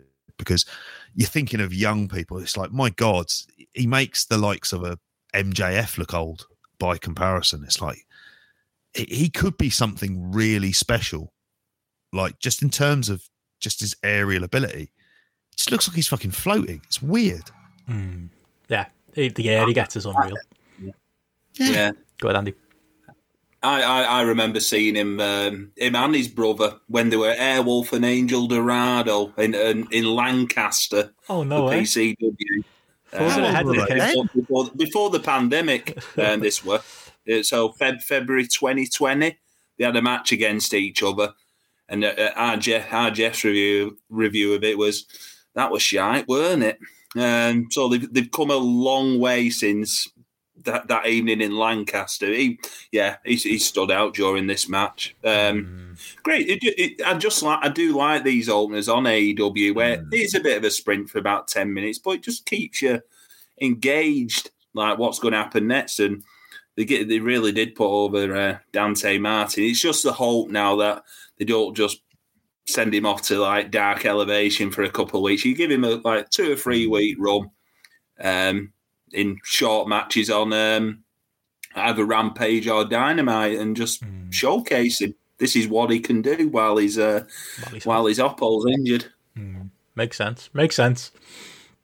You want to get this lad on like Rampage? that's going to be fascinating. That next episode of Rampage because you've got CM Punk on it. Who Miro else do you match. put on that show? Miro versus Dante Martin. Done. I'm sold. I would fucking love that. That would be amazing. It'd just Let be him like come make it go close. I'll have to 5 win. minutes. Yeah, 5 minutes for it as well. But like it's fascinating to see like who they put on that show with Punk and everything else. But like you say with Dante Martin, it's also about the people they're working with. Like clearly getting those reps in on Dark Elevation is doing everyone in the world a good. I wish it was in a more prominent place because it feels like, even though I haven't got time in my life for another wrestling TV show, like it's a show that when I don't see it, I do kind of think, there's good shit happening on it. I know it, but I don't have time or the energy to be able to see it. Yeah. But yeah, believe it or not. But like with him, with Dante Martin, I'm more than happy to see him kind of around the place. But yeah, he's a prodigy. He is. Are you looking forward to getting your PWG DVD then, JP? Is that what you're saying? It's coming. 3 months, 6 months, whenever they put it out. You're going to watch 30 seconds of a really cool highlight video, mate, and go, oh, yeah, this is the stuff. Yeah. Or I'll go, I've seen it. Out. The end. Yeah. Read Meltzer's review and you're done. That'll do. Your mates with AEW, all right? Just kind of use their themes. Yeah. And have fucking done with it. And stream it like some fucking proper grown-ups. Come on. Serves everyone any benefit. It's this DVD stuff. Is this Super Dragons doing? Yeah, like I wish I could say it was. Look, Gabe Sapolsky isn't out there kicking off about Dragon Gate USA talent being on pay-per-views anymore. You know, you haven't got to worry. Yeah. It's going to be fine. You know, everyone's working with everyone. Everyone's happy. You know? I've not heard. No one gives two shits these days. Put whoever you want on there. Go mental. Sort it out, lads. Live stream. We want to see it. They've got Jay Catalyst on there, haven't they? And oh yeah, who else is recently released? Alex Zane. Straight on there. He's doing GCW as well. To be fair, I think they've got the first booking on SummerSlam weekend next week, which is cool that they've done it. But no, right. David Richards is on that PWG. David Richards versus Bandido, JP. I mean, come on. Yeah. He's another young lad as well, Bandido. He was speaking about... You're going to say David Richards then. Turning up on that. I mean, they're getting all the mileage they can out of him on this indie run. I mean, I enjoy listening more to... Get it while you can. Traits. And Joe Lanza talking about this. They're much more excited for it than I ever could be. Mm. It's kind of funny. He's in MLW. Mm. He signed according to court. I love the descriptions of these things. He signed a multi-year contract, and it's like, what do you mean by that? Because you could be talking about 13 months as technically multi-years, but like you never know with that bloke. But it's good. It'll go over in that audience. It's new. There's a kind of novelty to it as well, and like it's really helping PWG. I mean, like, and this is the whole beauty of having all of these doors open, because all of these shows we're going to be talking about this week are all interconnected. Yeah. And that makes it fascinating. And wrestling has not been this for a really long time. And I want to enjoy... Williams wants to argue with that point. Did you see that? he was like, what's this Forbidden Door stuff about? It was WCW used to work with New Japan. It's like, yes, Doug, mate, 20 years ago. There was a gap in the middle. That's what we're comparing it against, not that. He was like, Forbidden Door. Oh, in my day. It was a proper dad tweet on it. It was like the most yada Doug Williams has ever gotten. Well, and AEW is the thing that holds the whole thing together on there, because the stuff that we're potentially going to be getting from them is absolutely fucking mental. But you remember like Impact and Ring of Honor on getting arsed with each other every 15 minutes, and you think about how a couple of grown-ups in the room with that would have been sorted out a hell of a lot quicker, of just going, why don't we use each other's talent? You've got the kind of street cred, and we've got the exposure on TV. Works out well for everyone, but no. Good like arseholes. Now that stuff isn't there, and like indie wrestling has needed this more than anything else in the world, because it feels like for once there's a potential of some good name people going out there on the market, and a real demand for them, and for them to be getting the kind of indie runs that they should have been getting if they weren't stuck in a warehouse in Orlando/Enfield. Yeah, I mean, that's the difference, isn't it? We talked about it with Alan, like, for a best in the chat tweet for Doug Williams to tweet if there's an actual door. That is the level of dad tweet we're getting from Doug. But who came up with that term, Forbidden Door? Was it Voices? No, it's Tanahashi. Oh, was it? No, It was Tanahashi in an interview about opening up the Forbidden Door. We was talking about Chris Jericho and AEW. And that's where the whole thing has come from. So like, direct your criticism to him, because what the fuck does he know about wrestling? Amazing. But yeah, I was going to say, like, that is... We had the conversation with Alan, didn't we? That's the difference. The US Indies, like, especially PWG, like, the strength of their cards right now is the fact that they can, AEW clearly willing to play ball. Someone gets hot like Dante Martin, no problem. He can go do PWG as long as it's not on a Wednesday or a Friday. And, even the likes of Ring of Honor seem to be playing ball as well. Hopefully we get a situation like that in this country at some point. But you mentioned there Forbidden Door, JP, and everyone working with everyone. We've got to talk, I think, some AAA next in relation to AEW. There are links there. Triple Mania, as it is properly pronounced for enthusiasts like JP was on Saturday night. I tried to stay up for it, Andy. I did my best. I got through the superhero match, and like, uncharacteristic for me, like, I stay up late. I fell asleep. It was a 2 a.m. start. I had a couple of beers, so it was kind of going to happen. And it felt like I'd had a couple of beers watching fucking Arachnoid or whatever that the Spider-Man character was. I think it was Vikingo, wasn't it? Dressed up as Spider-Man. When you going down like a wire or something? It was like budget Sting, mate. It was ropey. Feared for his life watching him live. Everyone watching it was like that lad is literally like hanging by a thread. Like, how is he? You get that to just permission, didn't he, to pull himself across, and then he just stopped dead. It was not the level of production you would hope. Yeah, he's stopping dead like with 100-foot drop underneath him, like early on, for a completely unnecessary stunt. Whereas he could have just done it from some dark kind of like lifted, elevated bit before, and he just goes down onto the stage, because he went all the way across the arena onto the stage. A lot of people hadn't even got in yet, because it was kind of the opening / dark match. Absolute waste in doing that. Most needlessly Imagine they killed Vikingo, like this future star everyone's buzzing about to do a spot.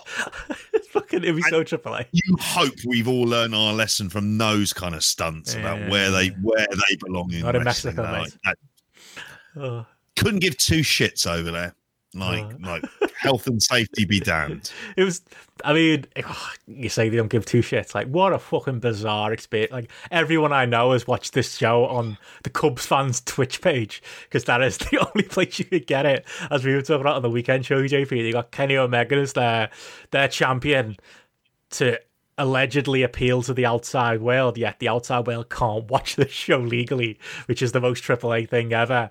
Like, if anyone didn't see it, like, it was your wacky Triple Mania, wasn't it? We had that opener with the Marvel superheroes in it. Had Brian Cage playing, what's his name with the big glove? What's Thanos. There you go, Thanos. See, I know me Marvel stuff.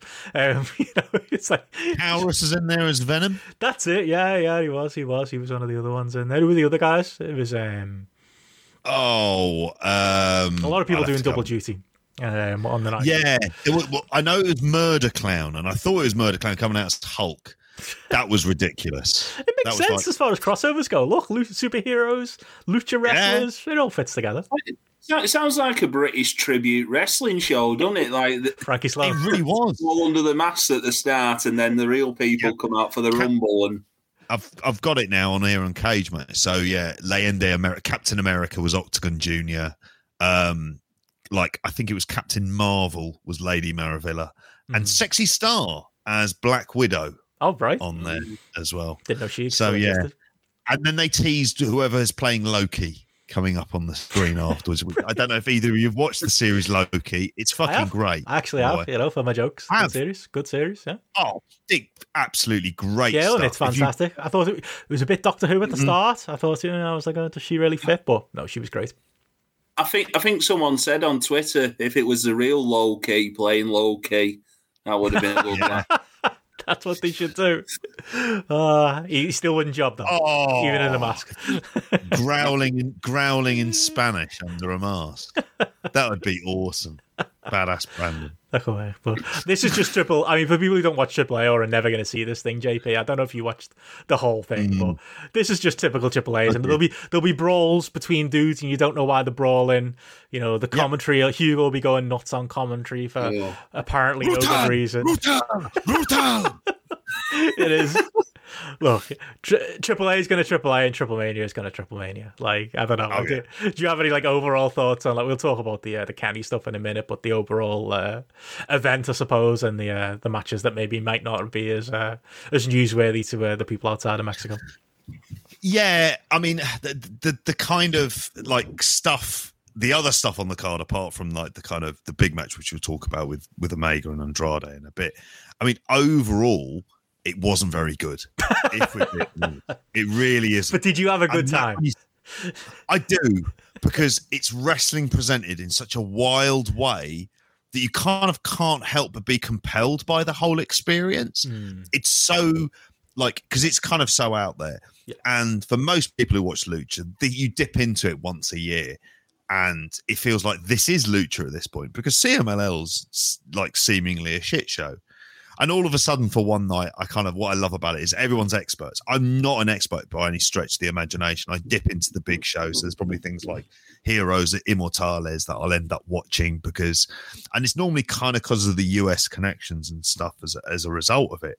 But like this as a show was really weak. Like the stuff I was looking forward to wasn't as good as I thought it was going to be. So like, I don't know what you thought about the tag team title match. I mean, I thought it was kind of good, but it felt a bit underwhelming for me, given the talent involved, be honest with you. And then you had Brian Cage coming out being Brian Cage on there. So he like did his double duty for the night and hopefully got paid twice for the privilege. I bet he did. Generally. Yeah. Or maybe, yeah, that's the lottery you're running, really. Like God knows with them. But yeah, it felt like that was the kind of like clear highlight in the ring, because the other stuff was bad. I mean, Deonna Purrazzo, Fabi Apache was bad. It was a bad match. There are tropes of Lucha that I loathe. The heel referee stuff is the fucking worst. Like, it really is. It kind of actively ruins matches at times. Yeah, and the thing about Deonna Purrazzo is she's young, but she needs to work with good workers. And AAA, there's no good women workers there. There really isn't. There's no one. In fact, there's quite a startling kind of like leap in talent, really, when you get beyond your kind of Taurus and Vikingo and Laredo Kid. So yeah. The other stuff there was a lot of stuff that's kind of teasing the CMLL invasion, which they've done this storyline a few times in the past. So, like, they always call it like Let Him Press Her. So you had the one with Sam Adonis in. Yeah, remember him? Yeah, I saw him get sparked by that fan, is what I saw. Yeah, he got should have happened at RevPro. They were on the no for that one. Yeah. That didn't happen at RevPro, by the way, for being one of the few people who actually saw that happen live. And then like they've got a new kind of like three like kind of top line heels from CMLL who held the trios titles. NJD is what they're called, and they came in and they look cool as fuck, by the way, I might add, with these black and white masks and their suits. I was like, these boys, I know nothing about them, but immediately I'm kind of interested. But they're all part of this larger, weirder storyline. So they're tied in with 6 of them. And so the whole thing gets very messy very, very quickly. But yeah, the kind of gauntlet match, that was shit. The Chessman Murder Clown Pagano versus Adonis, Puma King, and I forget who the other one is now at this point. I thought that was bang fucking average. And the mask versus hair match, have you watched that, Andy? Have you just watched Andrade? I've not, no. Was it Pagano? He never loses a hair versus mask match, does he? I know, it's Psycho Clown. Psycho Clown, aye. Yeah, they've changed his music away from the really creepy versus Rey Scorpion. So sorry, isn't like a big top. Who lost, the lad with the mask or the lad with the tiny ponytail? The lad with the tiny ponytail, which was very odd. And he didn't have much hair to go on there with in the first place, did he? It was more like, By the way, can I add, there was like a thing that like Psycho Cloud had his kids come out with him. There was one guy in one of the earlier matches, Mr. C's Jr., who brought like a baby.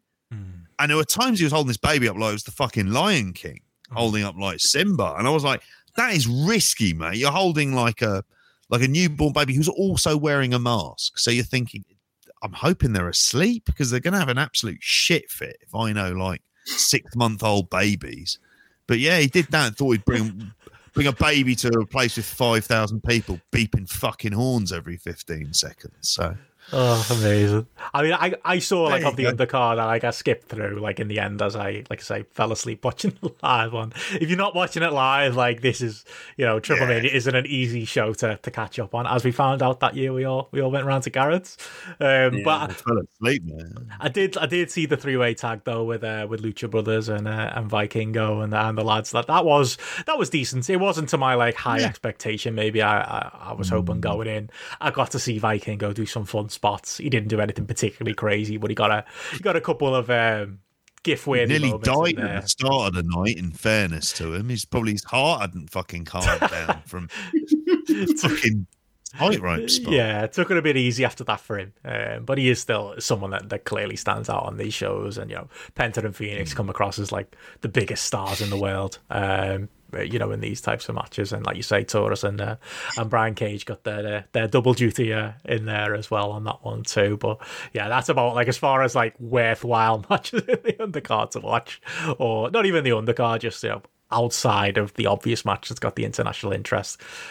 That was kind of it, really, wasn't it? I can't really see if there's much more to recommend, especially going off the grapple ratings. But we should talk, the match that maybe got everyone's attention, and it wasn't just the match. I believe a few minutes before they went out there, Conan being Conan tweeted a picture of himself backstage with Ric Flair and Charlotte Flair, which kind of gave the game away on what Andrade was about to do. Although apparently, if you believe reports from quote-unquote journalists, Charlotte Flair also wanted to come out there with them and make that entrance, but was firmly told no by the WWE, who can't have been made up that she asked for the night off, the night of a WWE house show in Charlotte. But hey, they granted it, so whatever. Tells you where their head is anyway. She's landing in this Forbidden Door world before you know it. That'll be a big jump when it happens. But it was the thing that got all the headlines was Ric Flair coming out with Andrade. There was no Don Callis, so Kenny did come out with Conan, who I've got to say, I mean, I love a bit of K-Dog, but you got Ric Flair coming out there looking like $1 million in his suit. Conan's just wearing the t-shirt he went to sleep in the night before. Like, it's just like, you got like those nighttime t-shirts that you don't mind getting stretched a bit when you're in bed. Yeah, that's what he was wearing. He didn't look great, but it's Conan. He's got to get himself involved in a main event angle. And yeah, this, I don't know, again, as far as a match goes, I haven't got a huge amount to say. I thought it was pretty bland, at least for the first half. It did pick up a little bit in the second half, but it was more about the shenanigans this one, I'd say, Andy, more than anything. Yeah, some of my notes here, I did put feels like a house show match at best. Night off for the lads. Or maybe one of the lads. Well, I would say the first 10, 15 minutes, I was more interested in the adverts they were putting up as pills and cigarettes and Mexican condoms. I was more interested in that than the actual match. I did put as well, Conan looks old. I was trying to think of like bald cartoon characters like Mr. Magoo's fucking dishevelled, or one of the Antil mob from the Wacky Races. You imagine him in a trench coat. Oh my God, he looks old, man. He was, to be honest, when he was in the ring, he was terrible, and he's jumping on my screen now, so he can jog on. Mr. Magoo in San Andreas is what I've got in my mind. But what's he called? Hugo Savinovich. I know I was saying to JP earlier. Supposedly was married to Wendy Richter, but good God, how much coke is he on this commentary? burrito, un poquito. Fucking every minute. God love him, but my God, he's on something. Yeah. I was hoping for a moment like last year, remember, JP, when he got like hit over the head with was it a guitar? Yeah. It was Chessman Pagano. That was fucking awesome. Need that again. I love the way he just slips into English every now and then as well. Like that, he's just a wild card. Does what he wants. Like Julio Giorgio. Yeah. He kind of is. There's another possible title for the show. Oh, brilliant. Brilliant. God, yeah. Yeah, the Ric Flair stuff, I mean, Liam points out in the chat there saying that he seemed to be cancelling a lot of phone calls on his Apple Watch during the match as he was stood at ringside, which is funny in and of itself. I agree with you guys. For me, it just kind of never got out of like second gear. It just felt like a match and it was moving at a pace. And I think Kenny Omega feels uncomfortable working at that kind of a pace. Like for him, it's just not what he's used to. Because if he's working stuff on like the undercard, it's stuff like what he was doing on Dynamite, isn't it? Where it's kind of a lot more all action. And it just felt massively disappointing. And there's just things about Andrade at the minute, and you wonder like what's happening. Like it's like this is very odd, like because it's kind of perfectly set up for him at the moment to be a really big force in the wrestling world. But there's just all these things that aren't connecting. I don't think his promos are connecting on any level. I don't think his ring gear connects on any level at all. I think it's fucking out, just bad. Like, it's just like one of the cast of, I don't know, Who Framed Roger Rabbit or Dick Tracy fucking trousers that he's wearing and shoes. It just don't look right. And I just found it kind of quite dull and meandering, apart from when it sort of picked up towards the end. But and the booking was weird, like overall as well. I don't know if Ric Flair should be doing anything like that, like from a physical perspective. That was just all far, far, far too much, even as kind of silly as it was. But yeah, it was just like a massive disappointment for me. And we've seen Kenny Omega lift weaker opponents to kind of much higher levels than that. I'm thinking of the match he had against Laredo Kid at the last one, and that was a lot of fun. It wasn't the greatest Kenny Omega match in the world, but it was good, and it was like somebody like hard working. But here, just like kind of felt dull as dishwater, to be honest with you. It was all the Flair stuff that makes the whole thing interesting in the end. Just say about Charlotte Flair. Fair fucks. She realizes what she's worth, and she is daring that company to fire her. She's a Flair. She's like, we're on big money. She goes, oh, we're on big money, but she knows. And she trademarked Ashley Flair a year ago and the Queen of Wrestling. And you just think she's done that for a reason. She sees the lay of the land. She sees the fact that she could go somewhere and like really be involved, like in a kind of on a much, much bigger scale, I think, as well. And she's massively important. Like we underestimate it, and we maybe because we're sick of her and WWE and her having these permanent title runs. She's really important within like the world of wrestling. And I honestly to God, I feel like if that, like, because Nick Khan will be knowing she's on big money, and he'll be thinking, well, why don't we just let her go then? But they themselves know the value of having, like, it's the thing that AEW, after Punk and Danielson, it's that kind of top line, like, who are the biggest female wrestlers in getting the world. And there's a couple of them, frankly, who are a bit disgruntled between her and Sasha Banks. Not happy with the situation. I mean, Sasha Banks' answer is she shouldn't have signed that fucking 6-year contract she signed, but, you know. Like Harry Kane. Well, yeah, there you go. He's in the Euro squad, though, JP, the Europa League squad. You know, all is happy there. But no, I was going to say, like, you know, as Sean has said there, you know, on Andrade, you know, is there any chance he didn't go all out because he wasn't winning? I mean, that was, you know, another story coming out of this weekend was, you know, and I don't think that's the case. I just think Andrade's not as good as maybe, and it kills me to say it, he looked in the matches with Johnny Gargano, of all people. Or maybe it's just one of those, you know, guy who leaves WWE runs and he's not as motivated as we all expect him to be. Or, maybe it'll come. But definitely things seem off with him. But I don't know if that'll be it. But that was a weird, like, wrinkle, wasn't it? That, you know, I mean, obviously, you can tell. For all the people out there, JP, talking about the sanctity of AAA and their title and how horrible it is that AEW have gotten involved with the booking of their title. Like, I mean, that is such a... They've seen how that title's... I know. It's such a... Like, Jarrett? Yeah, Jarrett.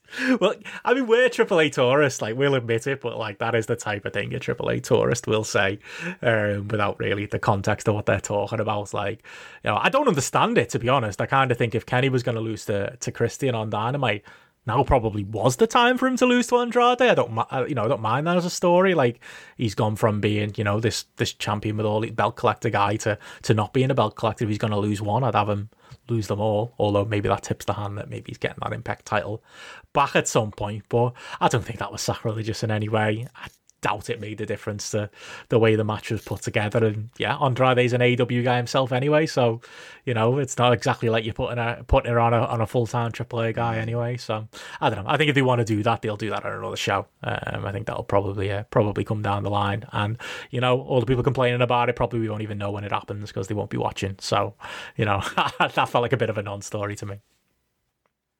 Yeah, and plus that title don't really get mentioned much on AEW as much as like the Impact title. It's basically Bully's special prize, isn't it? The Speedboat. It's a title no one wants. Yeah, that's it. Yeah. It really, like, they're not doing anything with that title. I don't get this kind of the sanctity of the champion stuff. Not with this current wrestling landscape. It's people going between lots of different companies with kind of sometimes overreaching storylines. It made sense for Kenny to lose this because then it would add some stakes to the all-out match because he's got one title left now. He's not the belt collector. And then after he wins that match, he gets more refocused again and goes, right, I'm going to be a bit more serious now. I'm asking Kenny Omega to book himself in a serious kind of heel mode, and that will never happen. But like, that's like, it kind of writes itself. So it did seem like a very weird decision overall for this. It doesn't, the US Mega Championship doesn't mean anything. At least the Impact title, he was kind of defending it. Whereas here, he'll turn up there for one of their big shows and that's it. Like, he's not there, and he's not there for all the big shows. He wasn't there for like Raider Reyes. Yeah, exactly. And again, it's trying to make like logic out of a company where, like we said on the weekend show, JP, there is not much logic. It's a company feuding with itself, as you explained to. Yeah, the whole. They're literally suing itself over the rights for it to be shown in English, to be shown like outside of Mexico, which it was through Twitch really easily. I hope Cubs fans have got loads of tips. 100,000 views, I think, or something along those lines. It was enormous. I know I was on it for a while, like at the start until I fell asleep. Oh yeah, missed opportunity there for revenue, but hey, at least he's done well out of it. But yeah, I mean, are the notes on Triple Mania there? I did think, like I say, I expected Kenny to lose the belt there, so that didn't happen. But other than that, yeah, nothing hugely notable elsewhere. It's not like I say, this is the one time of year, JP, where we all tune in, and then we all tune out again until the next one. And you never know, there might be 2 Triple Manias in a year, one year, and you just end up watching them both. That's just how they roll. You know. Yeah. They'll be back and doing big stadium shows and stuff soon enough. They're always up to something. They'll do some sold show somewhere at like a Bull Ring and the rest. They always manage to kind of wangle their way into doing these shows. But yeah, it's not great, but it's like you're not really there for the wrestling a lot of the time. Like, you're there for kind of just the spectacle of what it is. So if you haven't seen it before, go see it. It's a laugh. Yeah, that's it. It's more fun than WWE. More, like, if you want an unpredictable, wackily booked show, then go to AAA. Fucking bother with WWE. It's just turgid. Like, you can say a lot of things about AAA, but boring generally isn't one of them. No, it is. Well, I was one thing I was going to mention, actually, like, quickly. Did you see Andrade kicking off at he's not the NXT UK talent aren't the only thin-skinned wrestlers on Twitter this week who should have more impressive matters to pay their mind to. Andrade having a go at Meltzer, saying, because Meltzer had a go at his performance in the match, going, "Oh, you're always giving me a hard time, or you never say nice things about Charlotte." It's like, you kidding? Oh, Meltzer, he's got the biggest Charlotte Flair blind spot of anyone I've ever seen. And Andrade, he gave you 5 stars. Like, he's never gave Bryan Danielson a 5-star match, but he fucking gave you one. Like, mate, if you crap, you crap. And people are going to tell you. Like, that's his job. You know what I mean? Get over it. Take the criticism. Like, this hasn't been a good start, but we were talking about Miro. These things can be rescued, and they can be rescued pretty quickly. If you find like the right groove with your character and everything else, and you deliver on a couple of those matches and you get that buzz, all of a sudden, then it does mean something and you get yourself together, which was ironically the character of Andrade in WWE, wasn't it? That he arrived with big fanfare, never really delivered, was kind of dull. Yeah. Then they gave him Zelina Vega and the whole thing worked. And then from that point onwards, like, he then became the kind of figure that we were all getting kind of excited about. Just laughing there. And Sean. now, yeah. Sorry, Sean in the chat there saying there's a good time to tell Andrade about the grapple app. There you go. That's his answer, TV. Don't pay attention to one man. Pay attention to the groups of people. Yeah, just don't. Who also. Well, Andrade, you thought one person hated this. Turns out it was hundreds who've disliked a lot of your matches over the last few months. This is it, mate. This is it. It's if he's looking for the grapple app or the hundreds to save him, he's got no chance. But out of interest, what did you guys give that as a star rating, as a match? 3. I went 3.25. Generous, Andy. But extra 2.5. Wasn't it like it was nearly 30 minutes, that match? He had no right being 30 minutes. Oh no, that was the other problem. That was it. It wasn't the wackiness for me. It was just kind of how long and boring the first half was. And like I say, I gave it 3. To be fair to Andrade, 3.74 is the current grapple average. So people liked it a bit more than we did. It's got Kenny in it, JP. So even he's giving Meltzer grief. Meltzer will probably give it 4.5. Like that's just how Meltzer rolls. Yeah, but yeah, he's not going to find much comfort in the old grapple app. But 2.75 in new money though. There you go. It's a 4.5, isn't it? I get confused with the conversion rate. There is that.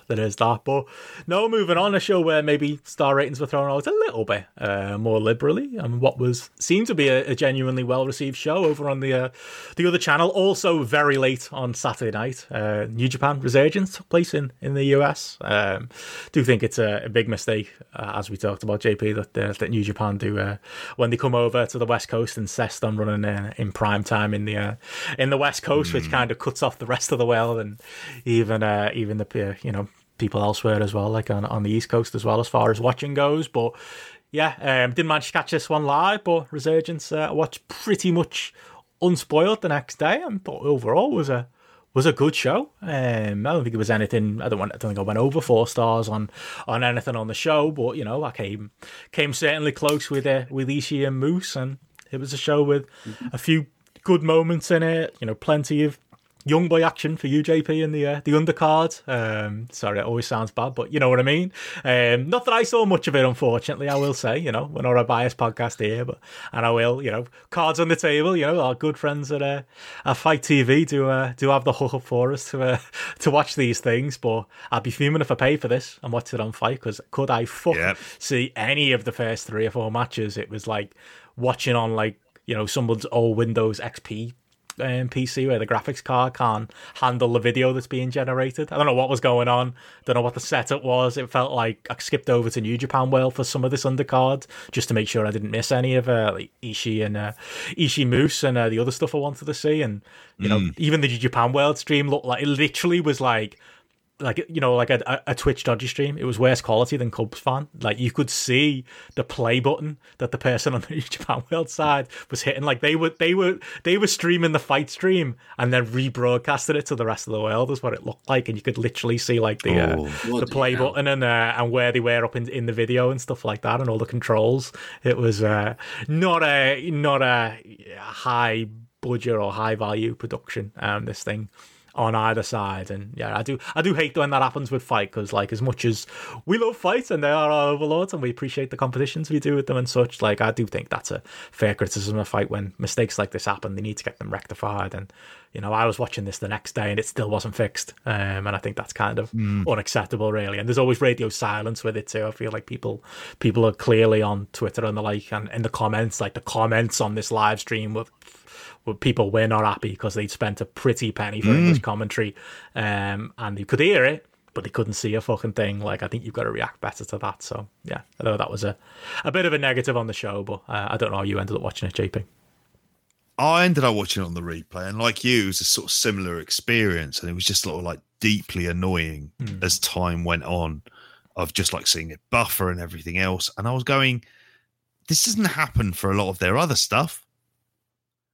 Doesn't happen for like some of the other kind of things we've seen on Fight.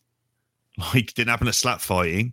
You know what I mean? It's like, but then you think of Royal Quest. I don't know, Slap Fight was the model of professional broadcasting. That's it. it had its own charm. Remember when Matt Striker thought the show was about to start? And he queued it up, and then like 5 minutes of video played, and then we came back, and he's like, "Oh, I've been told the show doesn't start till 8. So Vampiro," and then they talk for another half an hour. In fairness, he was caned.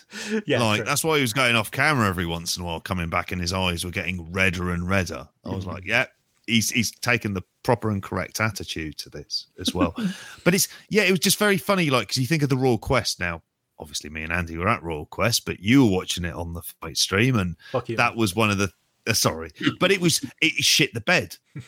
Like, and I remember walking past where the fight setup was, and it looked like a proper like production setup. Andy, do you know that on the level that you walked in there? That's where they were, like halfway. Right. Yeah, like they were there, and you thought, "Oh, this is a really good setup they've got going on." There's no reason for this, and even then, from the outside, I thought the lighting was bad. Like, it looked like it was a new and novel venue, and you wouldn't have known that at all, with the exception of a big fuck-off fireworks display during the tag match, which was hilarious. That was great. And it was the thing that Ospreay managed to somehow find himself in the stadium, stood in front of them as they were going off so he could pose for a photo that he took for himself.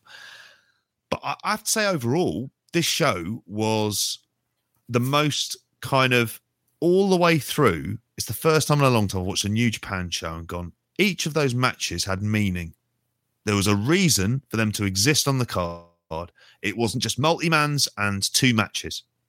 Like, even the multi-mans had a purpose. There were a reason that Team Filthy were together. There was a reason that they were fighting a team headlined by Leo Rush and the rest of it. And I know Brody King wasn't there, but that kind of made things fun. So for someone like me who watches New Japan Strong, it kind of felt like there's a little bit of a reward, even if Tom Lawler isn't defending it on there. It's just overall fascinating with this project, because New Japan seem to have gone really all in on this now, because they're pushing stars, because some of those ticket sales were fucking awful. And I'll be fascinated to know now there's an Ospreay that's going to be on there. They've got Jay White. They're advertising Moxley even for like one of the big shows they're doing.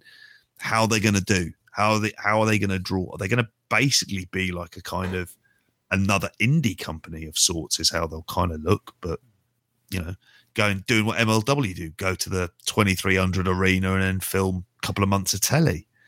It's a fascinating thing, but overall, like you said, the show itself was enjoyable. There was a bad match with Hikuleo Juice, but I thought overall really enjoyable.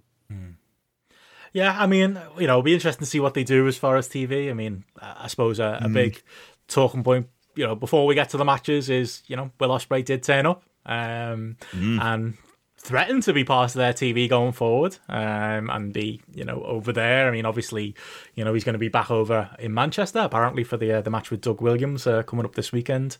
So I'm guessing he's going to be a bit back and forth. But yeah, I suppose before we do get to the matches themselves, that was kind of the big news story coming out of it. I'm interested in getting your takes. I genuinely don't know what you think. Like, I watched the segment, and I said this to Alan on Twitter, who was, you know, very critical and has been critical of Ospreay's, you know, character. He's doing like budget Ric Flair, budget Conor McGregor, however you want to talk it. You know, it's got a level of cringe to it, hasn't it? The whole United Empire stuff is, I haven't really enjoyed any of it in Japan. I might be the lone one on this one to say, you know, I genuinely thought this was a good promo. I thought it was effective. I thought, yeah, I hate that guy. Again, there are people who legitimately hate that guy for their reasons, and yeah, fair enough. But you know, I don't always like it when they lean into the real life stuff, which he's done when he's been in Japan, or like with little comments. But this to me felt like, you know, a good heel promo that it was a big surprise moment on the show and built up, a potential match. I know it was only TJP, but speaking of dickheads, a match with TJP, and built up Ospreay as this, forgotten champion character with the belt, and built up a potential match with Shingo, through a couple of hints at potentially him turning up at AEW, and for me it kind of did all the things it needed to do. But no, I know people are very much split on this and Ospreay as a whole. You guys hate it? You want to go first? It's an Arden, isn't it? But I do agree with the Conor McGregor stuff. He did come across a bit like that. But I think in general, I agree with that. I think, like you said, Benno, it does open up that option if he's possibly doing the States a bit more. Whether he does go through that door to AEW for like a one-off appearance. Yeah, possibilities there. I'm intrigued how he's going to carry Doug on Saturday, because Doug's not in a 2005 shape. No, that's for certain. When I was seeing him at bloody Cleethorpes the other month, he was like, a bit knackered. There's an upper limit on Doug, isn't there, these days? Yeah. But I think if there's anyone who's going to, get that match out of Doug nowadays, it is Ospreay, for as much as he's a bit of a prick. He knows he's a prick. I've said before, he's the Cristiano Ronaldo of wrestling. He knows he's good, but he's got that "I'm better than you" attitude. But but now we'll just have to see on it, mate. Yeah, I think so. And I was going to say, JP, I understand that, I was saying in the same conversation to Alan, I think the big thing is, the Americans don't give a fuck, but I think with the Brits, the Irish, the Europeans in general, I think we bring a lot of baggage to Ospreay. I don't think people, again, rightly or wrongly, it's hard, people can't be neutral when it comes to Ospreay and his segments, and I think a lot of the real life stuff does bleed through, and he's his own completely, the responsibility for that lies with him, and the fact that he's played those lines a little bit too. Never mind, the real life reasons people feel the way they do towards Ospreay. But yeah, I think people, at least on our part of the world, maybe struggle to watch a segment like this and like I say, give a neutral take on it. Yeah, I think you kind of set it out right there. It's the thing with him is he's that polarizing a figure that it's very difficult. A lot of the times, it's what people bring to the table. Personally, I thought within this iteration of his character, this was the best kind of delivery of it. Yeah, but that's not to say that the criticisms of Pound Chop McGregor or anything else. Brilliant. I don't think it's wrong. I heard someone just describe it as it's Lad Bible comment section stuff that he's saying. I kind of I understand the criticisms of it, but I think at the same time it was effective for what it needed to do. I think the States is the best place for him. I think he set up some new and interesting directions that probably covers all of those tapings and everything else. He's a big star to go headlining shows with, Will Ospreay headline shows are kind of a rarity, and he'll be doing them around at these kind of events. So I think from a business perspective, it's a very good thing for them to do. The fact he's not in the G1, which kind of suggests they're running these two very different companies. I wonder if that's a shoot. I wonder if he has literally refused. It wouldn't shock me based on what we know. Yeah. You really don't know, do you, with it? Obviously you can be plugged in. There's stuff you can do with Shingo and stuff and Okada straight away if you want to go down that route as well. I think it is it's setting up at the moment that he is a major figure for them, regardless of anything else. I think the fact that it's not going to be happening him wrestling over here, it's interesting. It's going to be interesting to see the reaction he gets when he comes back in on Saturday. And as a result of that, I think that's why you're thinking with him in the States, in some ways, that's where like if he's wanting to just go and wrestle and be the Will Ospreay character, that's kind of probably the best place for him at the minute, where he'll be able to do that and actually kind of get the work and mean something within it. All of a sudden, like New Japan Strong kind of means something within proper New Japan canon now. Like it's been given a whole other level of importance that it didn't have before. And that's kind of because he's there. The AEW stuff, I know it sounds really bizarre to say, like, not at the moment, but really not at the moment. It's far too crowded. Yeah. But, like, I mean, him throwing it out there is a lovely tease for something that may not happen. But the idea of, like, kind of playing into it. And he got the reactions you wanted. And I think the people who stood up to him, you know, I look forward to him and Clark Connors. I think that could be a great little match. I think you mentioned about TJP. I think they'll have a great little match. I think it'll be a really fun match when they do it. They'll do that stuff. They'll be able to actually put him in there with some people who might be able to kind of keep up with him a bit as well. So yeah, definitely. There's my 2 cents. No, definitely. Like, I'm with you. I'm not. Again, maybe it's faint praise to say this segment was the best Ospreay's looked doing this character, because there's been some real depths doing this character. Yeah, it worked for me, but yeah, I read it differently than a lot of people did. I thought this gave me a little bit of hope for it, despite those criticisms that it could work. Because I've always said, Ospreay's biggest strength is as a babyface, especially in Japan, where rightly or wrongly, like you're saying there about the US, JP, people don't care about the things that surround Will Ospreay as the person. But yeah, this heel. It feels very set in stone how people feel at this point, and people whether or not they're willing to watch and everything else. And I think people can get refunds if say if I was mentioning there, obviously Rev Pro, for example, people who got tickets to the Manchester show at the weekend who aren't happy, and I think Rev Pro are honouring refunds for people who weren't expecting Ospreay to be on the show. Yep. I mean, when Rev Pro made him, kept the title on him and kept it on him for the last year or so, I think you knew where Rev Pro stood. So, I don't think, for me, that's not, I mean, maybe it's a surprise he's got a match this weekend, but it's not a huge surprise to me. He's in or around the shows, but I do think that's right, and that those people can get those refunds if they like, and if people are comfortable with seeing him work at Doug Williams, then people are comfortable seeing him work with Doug Williams. I don't know if there's a right answer in the Ospreay case, but yeah, maybe we'll talk Rev Pro a little bit later on. But like before we get to that, I mean, let's talk the rest of this show, and I don't know, from an in-ring point of view.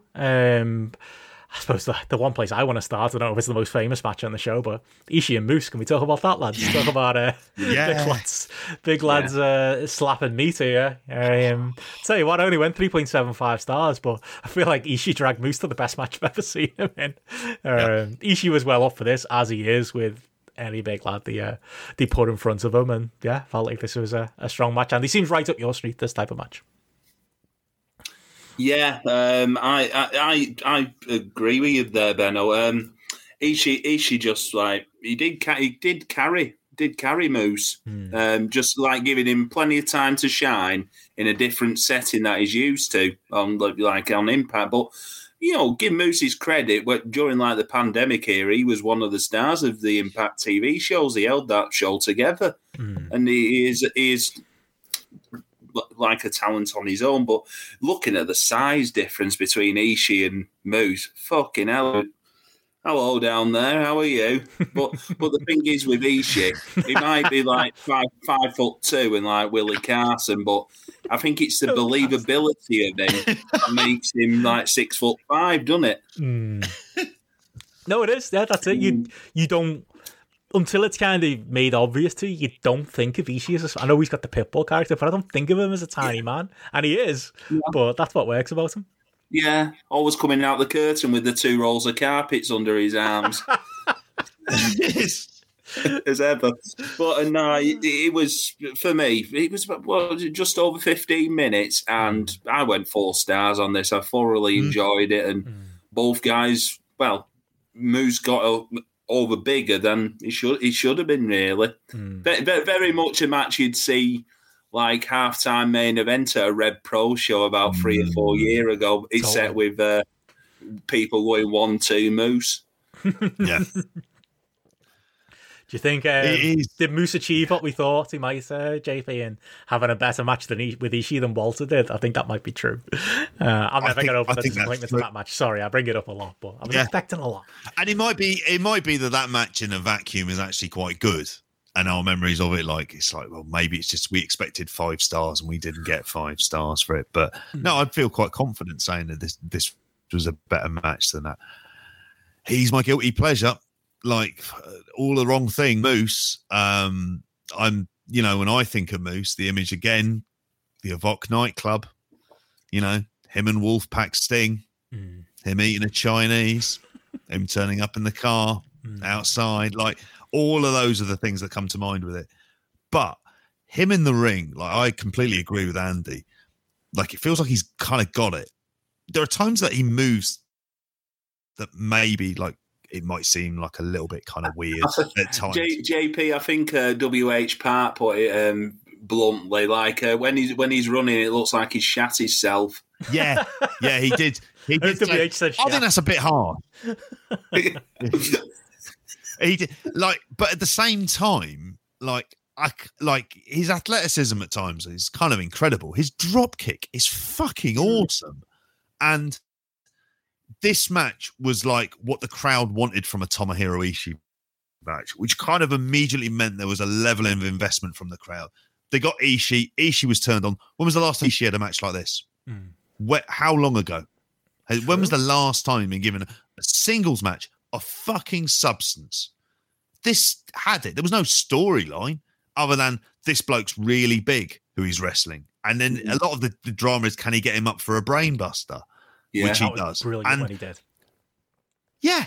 And it delivered everything that I kind of wanted this to do, 4 stars. And I think Moose will end up in New Japan. I think they're the kind of thing where he looks and go, they haven't got a wrestler like this. And he'd probably get over there.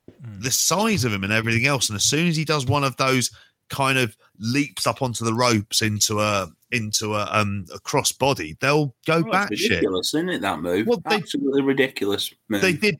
Remember Damian Priest wrestling a couple of matches there and doing the big dive over the top, obviously as Punishment Martinez. And he got over with the crowd straight away. I could see him doing that. And if this is his tester match, then he passed. I don't know on that. I still feel like it could have been anyone. I just feel like this was big lump in there with Ishii. Although, again, I will say it was better than the Walter match. So I suppose there's that. But no, it did work for me too. Like I say, I almost went for it. Didn't quite get there. But that closing stretch with leading to finally getting the break. How great a moment. It felt like just release when he got it. It was one of those matches where it was it's building to one thing and we got that one thing. But I don't know. I'll say Moose was competent in the match. But obviously you guys are higher on me than that. But yeah, I mean that again, that was for me the highlight of the show in ring. I think. I don't know. Did you guys go any higher on anything on this show? Was there anything else that you preferred to this one? No. There was a lot of stuff I enjoyed, but I think this was possibly the in-ring kind of highlight for me. I say that with actually... Yeah, and I think, but I have to say I enjoyed the semi-main and the main. I think they were kind of better than what I expected them to be, and I think that's you could almost summarise the show. I thought they were fine. If I would say Finlay, Jay White was kind of a bit too overlong, but can't go that long. And it was a weird Finlay, the baby face. He's just not that. He's not interesting enough. It just doesn't work. No, and the crowd didn't like him. And I don't know if some people say it's because of the NXT comments and the rest of it. I just think they liked Jay White. I think they wanted to see the stars of New Japan, and they considered Jay White to be that, and they wanted to react to Jay White, who looked kind of good for this. He's getting better there, isn't he, in America? That's where Jay White should be. We're finding that out. I enjoy him more in New Japan, the last couple of years than I did before that. But I feel like US wrestling is where he needs to be. And that's what we're finding out at the minute. Because that's what he's going to be on. And I think with him, he's going to be in AEW soon enough.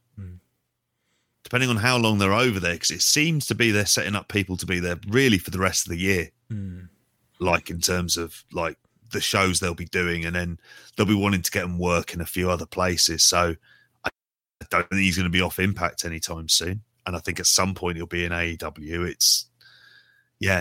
But I agree with you. It's better there because like there's a different crowd dynamic, and I think that really helps with him. And because he's found himself as the character, he responds to it a lot better. Whereas David Finlay, when you're thinking of what is his character, it's basically Fit Finlay's like kind of slightly wacky son. Who's going to end up in NXT or UK? One of the two. Maybe. Well, they're not hiring. He's shat the bed in terms of his timing of this moment, hasn't he? That's true. Yeah. Yeah. Could have got in a few years ago. Unless he wants the challenge of getting employed while a company's on a hiring freeze. Yeah, maybe that's the plan. But no, I don't think I can share. I'm not saying you love over JP, but I went 3 on that. Andy, I don't know where you were. I went 3.5 on the main event, which was all right. I only other match I watched with the Lance Archer and Tanahashi main. What you give that? 3.25. I went on that. I thought 3.5. Yeah, for me, just went on a bit. He shouldn't. Lance Archer, another one, shouldn't be in 20, 25-minute matches. But Tanner pulls his weight all the time. I was a bit worried on that first high fly flow where it looked a bit of a struggle for poor old Tanner. But then when he hit it twice more after that, I'm like, bloody hell, hit it perfectly. I enjoyed John Moxley having a beer on the front row. He was like my spirit animal. Modelo. He's got a good choice, a good tasting beer as Mr. Moxley. There you go. They're all over UFC, aren't they, Modelo? They're always fucking sponsoring them. Yeah, I can't see him on the John Smiths any day while he's over. If he were coming over here, I could see that being his drink. I could see it. Sitting in a little old see him going hell for leather on the. He could see him going hell for leather on the Guinness, couldn't you? Oh, yeah. Over at Dublin, you could just go, right, on principle, I'm going to go on the piss on this for the day. So. He'd be the type where he's in Europe in general, so it's like Guinness. I'm in England, Guinness, close enough, Guinness. He'll be that type of drinker. Can I say as well, he seems like, I know it sounds really bizarre because he doesn't often smile as a character. Inside, I imagine he's one of the happiest people in wrestling. Does what he fucking wants. Does what he wants. And let's face it, setting up him and Tanahashi in AEW. Gotta be all gotta be all out. Which, if you're not in that main event and you're not in that world title storyline and you're giving him that, I mean, Tony Khan's letting him deliver on stuff. And they'll do Anita at some point. That'll happen. That Wild Thing music will play, and it won't be him that comes out. It'll be Anita, but you know. But yeah, overall, I went 3.5 for that, and I went 3.25 for the match before. Like as the semi and the main, I thought they were kind of fine professional wrestling matches. I don't know what the undercard I kind of enjoyed. If I can give a shout out for Fredericks Coughlin, boys. How do you pronounce it? Potato. He hits him with that fucking lariat. Like, he absolutely wallops him. He has got something, Alex Coughlin. He really is. Like, he really has something about him.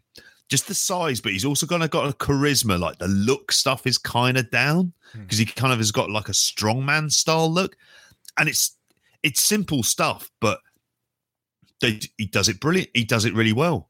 He's there with it. It's like Clark Connors when you see him, and you just think he should be in the juniors in Japan. Like, that's the level he's at. He could be working the juniors in Japan. You could put him in a tag team with someone else, and he'd do a hell of a job. And I thought those things delivered in what they were. I mean, Yuya Uemura getting the pin and his promo is a bit awkward, but it was big, enjoyable. And then Shibata comes out as well, and it's like, right, if his character's going to be, I'm going to turn him into Shibata Part 2, then great. It seemed very similar, that moment, to Gabriel Kidd at Victoria Warehouse about a couple of years ago. Yeah. Very similar. Yeah. So he got his win in the 6-man tag, and Shibata come out and said, yeah, you're coming with me. Well, quick question, where is our Gabe at the moment? He was in the States. Right. There was photos taken. So I wondered if he's not on this show, is he going to be on the New Japan Strong shows and the tour? Right. If that's the case, if they're thinking of an excursion, they're thinking the US. as well. I couldn't see him ever coming back over here. But then again, I did see Red Pro say, he might be over end of the year if he's visiting for Christmas. You know, in an era where it's struggled to get any import for an amount of time, frankly, young lions like him and Yota Tsuji are sometimes they're going to be as good as we get, and it is a good bit of it's. You know, trying to think of the best player you've taken on loan at Rochdale. I mean, I'll say Gavin Bazunu could be that player, but if you're thinking of that, you know you're seeing a star at the future. Maybe it was like when Beckham was on loan at Bury. Ours was probably Tom Heaton from Man United a few years ago. We never lost a game with him in net. Where's he? Villa or Burnley? I forget. He's Man United, back at United. Oh, shit, he is, yes. Second or third keeper now. Yeah, he still appears on the Fantasy League stuff, which we've given a wide berth this week. We'll catch up with that when Garrett's back next week. Yeah. Got some of it in the pre-show. But yeah. Did you like Filthy Tom, by the way? I just like to see him on New Japan coming out to that music and being like the focus and the leader of that stable. Like, yeah, like that man's a star. Great tune, isn't it? Oh, it's brilliant. Yeah. I don't. The Jort's criticism be damned. I could care less about that stuff. He has fucking charisma to burn. That faction, I don't know how JR Kratos is there at times. It's somewhat of a mystery to itself, but it's a good little faction. There's a well-defined tag team. There's a well-defined smaller wrestler in Danny Limelight. You've got your monster in the background in JR Kratos, and you've got your cocky, like wise-talking leader who can back it up in the ring as well in Lawler. It's your classic kind of faction. The only thing they haven't got is a manager, but they don't really need it. And I think that's the kind of stuff that if they're doing these tours and you're pushing New Japan strong as a show, like they become kind of an integral part of the whole thing. And all of them in their own ways have all done their job of getting over, I think, enough as well. And I think the crowds enjoyed this, which suggested that they knew about what was going on in there as well. And even the likes of an Adrian Quest, which kind of doesn't really look like he's at that level. He had a couple of nice moments in there as well. It was all of that stuff was as much fun as I've ever seen a New Japan undercard in fucking what feels like years at this point. It looked good between my freezing images on the screen, but no, I agree. Yeah, I agree with the review you picked out there. I would say one thing. I can't believe we've kind of left it till last year to talk about, lads. We're finally getting the Good Brothers versus God. You know, we got the big segments Tama Tonga has been building to on his dickhead Twitter for the last 4 years, like non-stop, and his shitty podcast building up this work shoot feud with the between the Bullet Club and the fake Bullet Club and the Elite and all of this stuff. It's finally coming to a head, lads. Does anyone give a fuck? If I told you like you've already seen G.O.D. versus the Good Brothers 500 times, you'd believe it, wouldn't you? It's that kind of match. Like I know what that match looks like with my eyes closed. I don't need to see it, but apparently, like I say, Tama Tonga's work that he's been working a shooting a work and marking himself into a marker on Twitter these last few years is going to pay off for the lad. So at least he's getting his moment. Oh, the inception of works. I mean, if the company was called New Japan Pro Piss Taking, then these two would be at the top of the list. Yeah. Really, for them stealing a fucking living. This match is the biggest Mandela effect because apparently they've never met.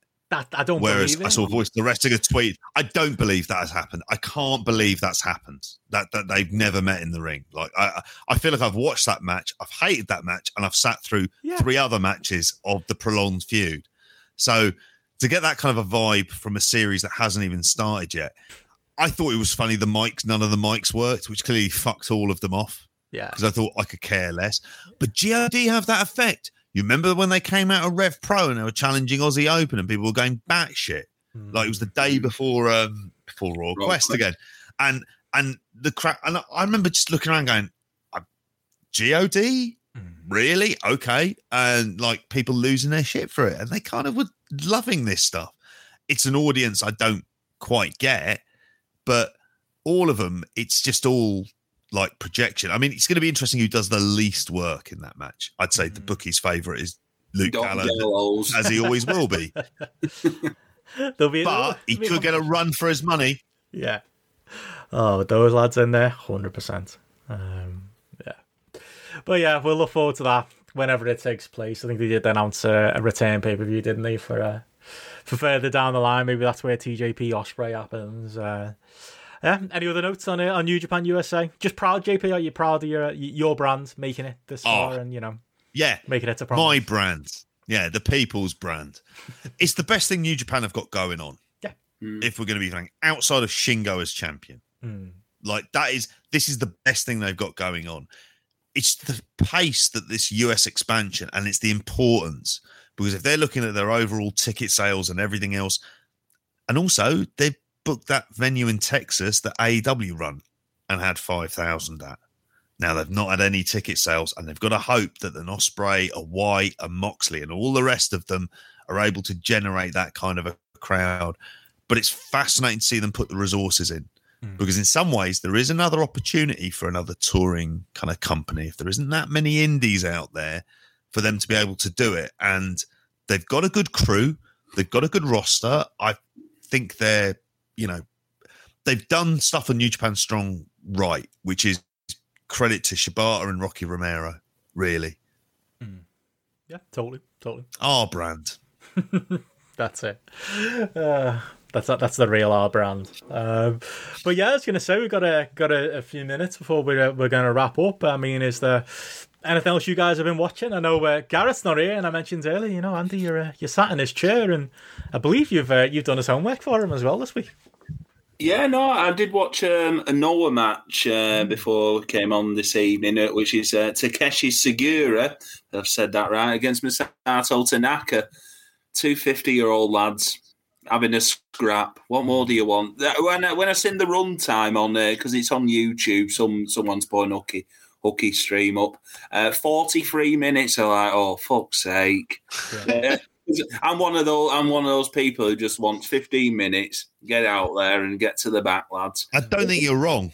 It's like the 3 hours in cinema that I'm constantly fucking getting angry about. Yeah. Or 3 hour podcast. Nothing wrong with an hour and a half. I think we're on sort of losing it with us three. Yeah, it's a different medium, and length is part of the strength. Benno, that's my defence to. Sounds like that's just podcast mate. Do as I say, don't do as I do. All right, but I would say with this, stuff like Tanaka doing the headbutt spot. And just like busting himself open, but he's got little slots, where he can stick. It's like a pool table. His head, sticking like 50p's in and 20p's in, and he just starts working. But I would say 21 minutes into the match, they just both look like worn out, but they put so much work into it. But just looking at the time, God, they've got another 20 minutes of this. How are they going to pull this off? But my word, they don't half pull it off. And Segura actually won in the end with the angle slam off the top rope, just murdered Tanaka. But my God, just even though it's like 40 minutes long, it's worth your time, and you just astonish. Like, how old must Masato Tanaka have been in? 48. It's ridiculous. And 98. Yeah. Oh my God. 23 years ago. So he would have been 25. Against Mike Awesome, when he was getting his head caved in. Getting power bombed through a table, landing on his fucking head and shit like that. Oh, yeah. God. Absolutely unbelievable. But I've not got round to rating it yet, boys. It's a 4. It's a 4.25. I've seen people give it 4.5, 4.75 today. I just thought, I've seen it noted on Twitter today. I thought, I'll give it a watch. Do my own work, but it's worth a watch, I would say. He delivers in main events, Segura, because as Gareth, when he watched the Segura versus Go Shiozaki match, but then there's also been the matches that even the match he had with Marufuji, which was fine. But then you remember his age and you think he's really got no right to be delivering on that kind of level. He still looks the same as he did when Pro Wrestling Noah did the UK like God knows how many years ago when they came over for the second time. Doesn't look any different. Oh, were you at that? Yeah, no, that's the one where I managed Hero and Claudio Castagnoli. Just But the dropped that actual- casually. Love how you drop that in. But the Segura match, I can't remember who we were against, but I remember RGF falling Robbie asleep Brooks. during that match. It wasn't a good match, but I know on the first night, which I watched on DVD, we were against Dave Mastiff, and it was a belting match. But nah, I just remember him back from that day. Still keep in touch with Hero and Claudio, or? Last time I met Chris Hero, I fell into his arms at a Tidal show as I tripped up over the step on the rampway and fell Emotional into it. reunion. Yeah. Oh, amazing. I was going to say, Andy, obviously while we've got you, I mean, anything you'd recommend from what you've seen live over the last week or so, or a future shock at the weekend? I know you mentioned that in the pre-show you had a great weekend. Yeah, no, it was a fabulous weekend. So obviously, second show, because the second show, few hazy highlights because it had been a long day. But I'd say from the second show, Tonga and Alexis Falcon, perennial rivals, having a 2 out of 3 falls match. That was a very good match, very hard hitting, and they worked very well together. I would say the first show was, after the first 4 matches, fuck me, this is excellent. Because we sort of went into it with quite low expectations. They had the 2 main matches, Young Guns against the Models on one show, and DDL and Sonny Durson later on. But the afternoon show, you had Big Guns Joe, everyone's friend, versus Sam Bailey. Hang on, Big Guns Joe or Big Effin' Joe? No, Big Guns Joe. Okay, just not Joe Nelson. No. But I said there was it was near enough sold out. The Guildhall for the afternoon show. It's one of those once you notice them getting extra seats out, you know that they've drawn really well. I think probably about 250, 300. And these two had the perfect opener, got the crowd into it all, and Big Guns Joe won that. There was another match, Lackland Sharp versus Keenan, which the 2 lads who they got from the Manchester Pro Wrestling Academy, but fucking absolute banger of a match. There's Lackland Sharp's finishing maneuver was like a torture rack into a Blue Thunder bomb. Just like Chris Linnea were just like, wow, where's this? Where's this? There was that. There's a tag team called Synergy, who you might have seen us have a few pictures with on Twitter. 2 big beefy lads, a bit in the style of the Steiner brothers. They do the old top rope bulldog as a finisher and just start press slamming people around the ring. Not killing people though. Not killing people. No, absolutely not. But now they're a tag team to look out for. And the main event of the first show. I was saying on Graps and Claps, I would have gone, if you were on Grapple, 4 1/4 for this match between the Young Guns and the Models. It was just perfect tag team. Sorry, who are the Models again? This is Joey Hayes and someone else, I presume. Joey Hayes and Danny Hope. Oh. But I know that name. Is he good? From time to time, but no, these two teams just gelled really well together. The Young Guns have started showing a bit more attitude and bit cockiness about him, more heelish side, but seeing that. But it ended up with the Models cheating to win. To win the tag belts. You're like, oh god, the Models are baddies now. So what happens to the Young Guns? And then after the match, one of the interviewers for Future Shock got in the ring and tried to interview the Young Guns. Like, how was the match and everything? And they just twatted him. And then they got booed on the way out. So, but nah, it was fantastic main event, and definitely one that I went away to the pub in between the shows, just like, oh god, I can't wait for the second show now. But like I've said, with currently Brit Rest at the moment, there has been some good matches on it. There has been some rubbish matches, but all in all, it's been all about the day out and what have you. And I like that idea of doing the afternoon show and then coming back for the night show, it's like you've got the wrestlers are all there anyway. You know, you can charge 2 lots of admission. It makes sense, doesn't it? And like people like you can travel out and have a reason to spend the whole day there. And as well, like, Future Shock's been doing the double shows to sort of catch up on shows with the like season tickets. So the next show's actually just a single show on its own. But like Future Shock have been doing double shows. Tidal's got a double show next week in Batley, and they're doing the same in Leeds as well.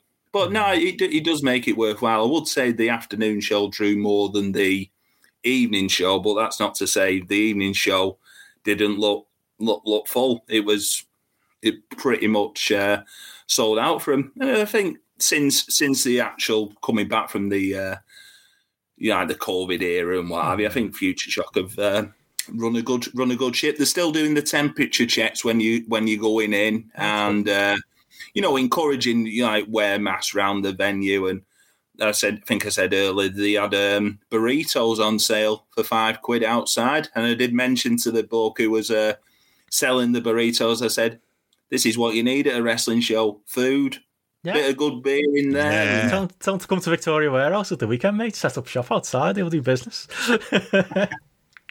Fucking business. Yeah. Oh, no, he did. Honestly, he must have made a fortune because like the wrestlers were having it. A lot of people in the crowd were there with the silver foil burritos. It was, did a roaring trade. No, but thumbs up. Thumbs up for Future Shock. We're not asking them to cook a roast. I mean, like, Jesus, just a burrito. I'd love a roast. To brought it over to you, like, that'd be a odd experience, to say the least. It's funny because, like, I do feel like with the shift in things in BritRes, and, Progress is not much watch anymore. Rev Pro is... No. They're doing a good job with the toys they've got. We compliment them quite a bit on BWE just because of the the world building they're doing and building this story with Ricky Knight Jr. and the like. They're doing a good job, but it's a lot of the same wrestlers. That, like you say, you see it on Future Shock and you see it elsewhere, and it is getting to the point where like we'll do a weekend show, JP, and we'll be like, preview. If we mention Rev Pro Progress, there's like 4 or 5 people in the chat going, "Hang on, Future Shock have got a show this weekend," and it's like. It's not silly to kind of see them on. I don't know if that just means Progress and Rev Pro have fallen or what, but see them on a similar level at this point in YouTube. Sorry, Jeffrey. They've got a stable fan base. What numbers are they doing, Andy? Well, I said about it was about 250, 300 that they got into the Guildhall, which is packing it out. But one thing that's always been good about Future Shock and Benno and all this is that they always bring their own guys through. It is a constant line of people coming through. Yeah, like Benson Richards and people. No, I did one Future Shock show. I was in a battle royal and I stayed in too long and had to get thrown out before I mistakenly found myself in the final 4. It was a fun time. Rebel. It was in the Guildhall as well. Yeah, it was highlight of my mini non-wrestling career.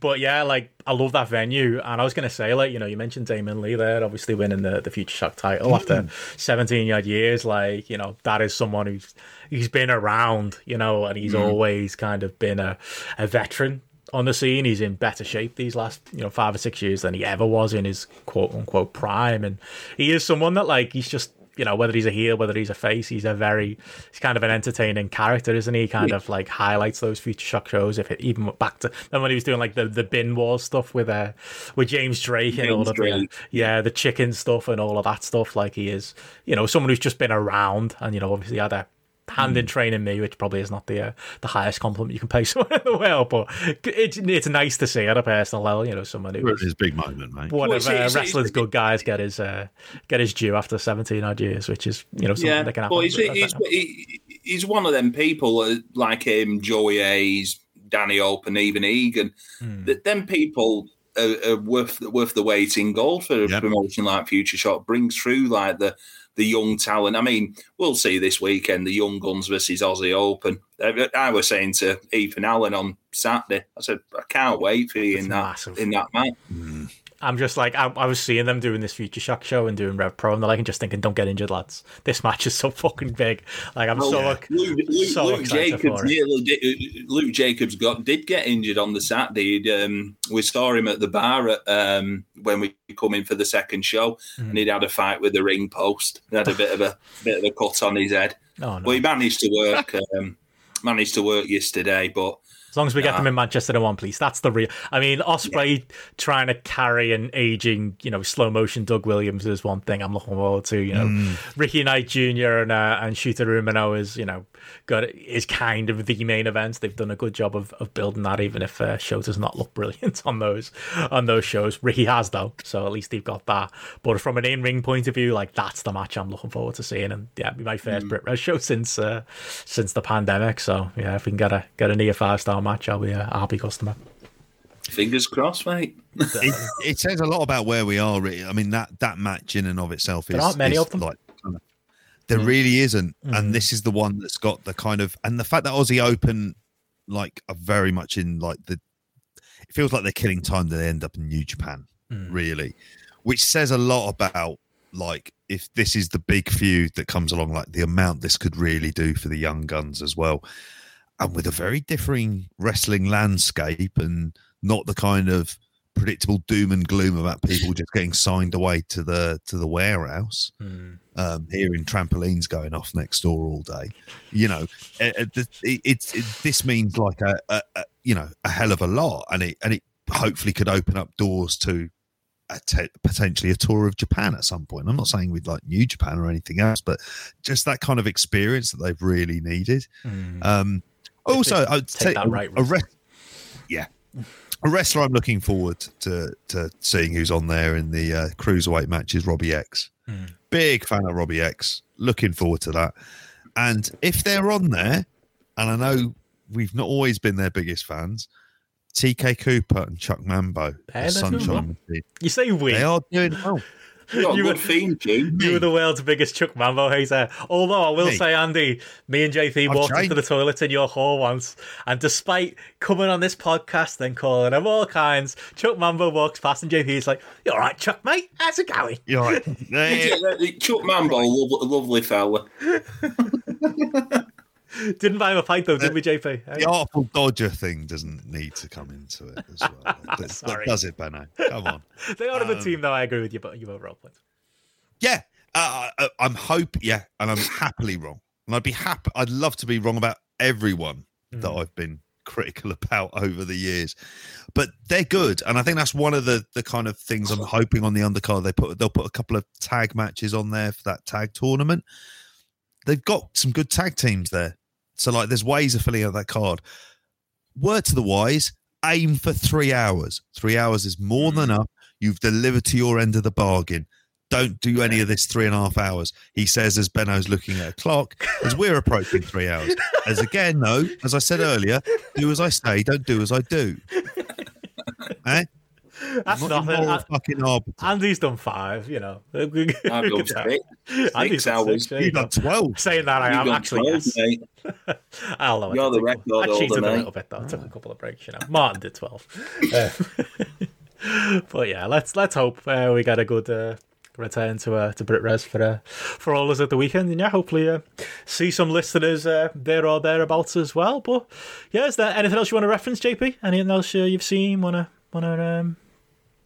go into? I started watching an RF Eddie Guerrero shoot interview. I was telling Andy about before we started recording. Oh. That's good, but that's not exactly fresh news. Any scoops? Sorry. Any scoops at the moment? I don't think there's any. I meant on this shoot. Oh, on this shoot?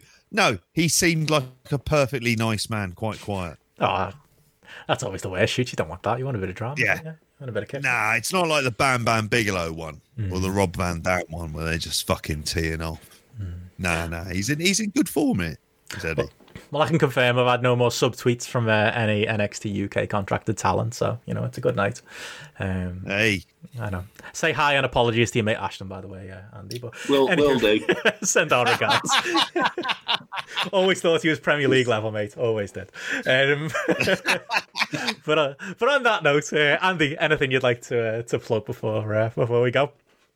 Yeah, so follow us at Graps and Claps on Twitter, at Oggy Part 3 on Twitter, and go and listen to Graps and Claps audio. There's 201 episodes out there now, so go and download it from all your good podcast sites. We're doing the Red Pro show this weekend, and to nick a line from Gareth, download the Grapple app. There you go. Good lad. Yes. Oh, I'd be Don't even need that. to say it now, JP. Andy got it in. Nope. I'd just say patreon.com/grapple. Yeah. TNA Victory JP. Road review call. Oh, sorry. Yep. At JPGP on Twitter, of course. Yeah, JPGP, 3 E's. There you go. Benson Richard if you want to see me cause some trouble. But yes, patreon.com/grapple. We have our Victory Road review coming up with our mate Eddie, the TNA historian. So looking forward very much to that with the man Eddie Sideburns. Yeah. There will be a weekend show of some form. We don't know whether we're going to do it on the road or at some point before the weekend. There's too much going on this weekend, JP, for us to not preview it properly. So there'll be something like that. Maybe a bit of on-the-road recording coming as well.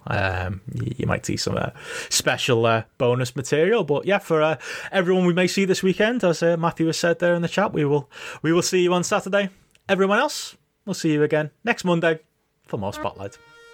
Cheers, everyone. Bye. Bye. Bye. See ya.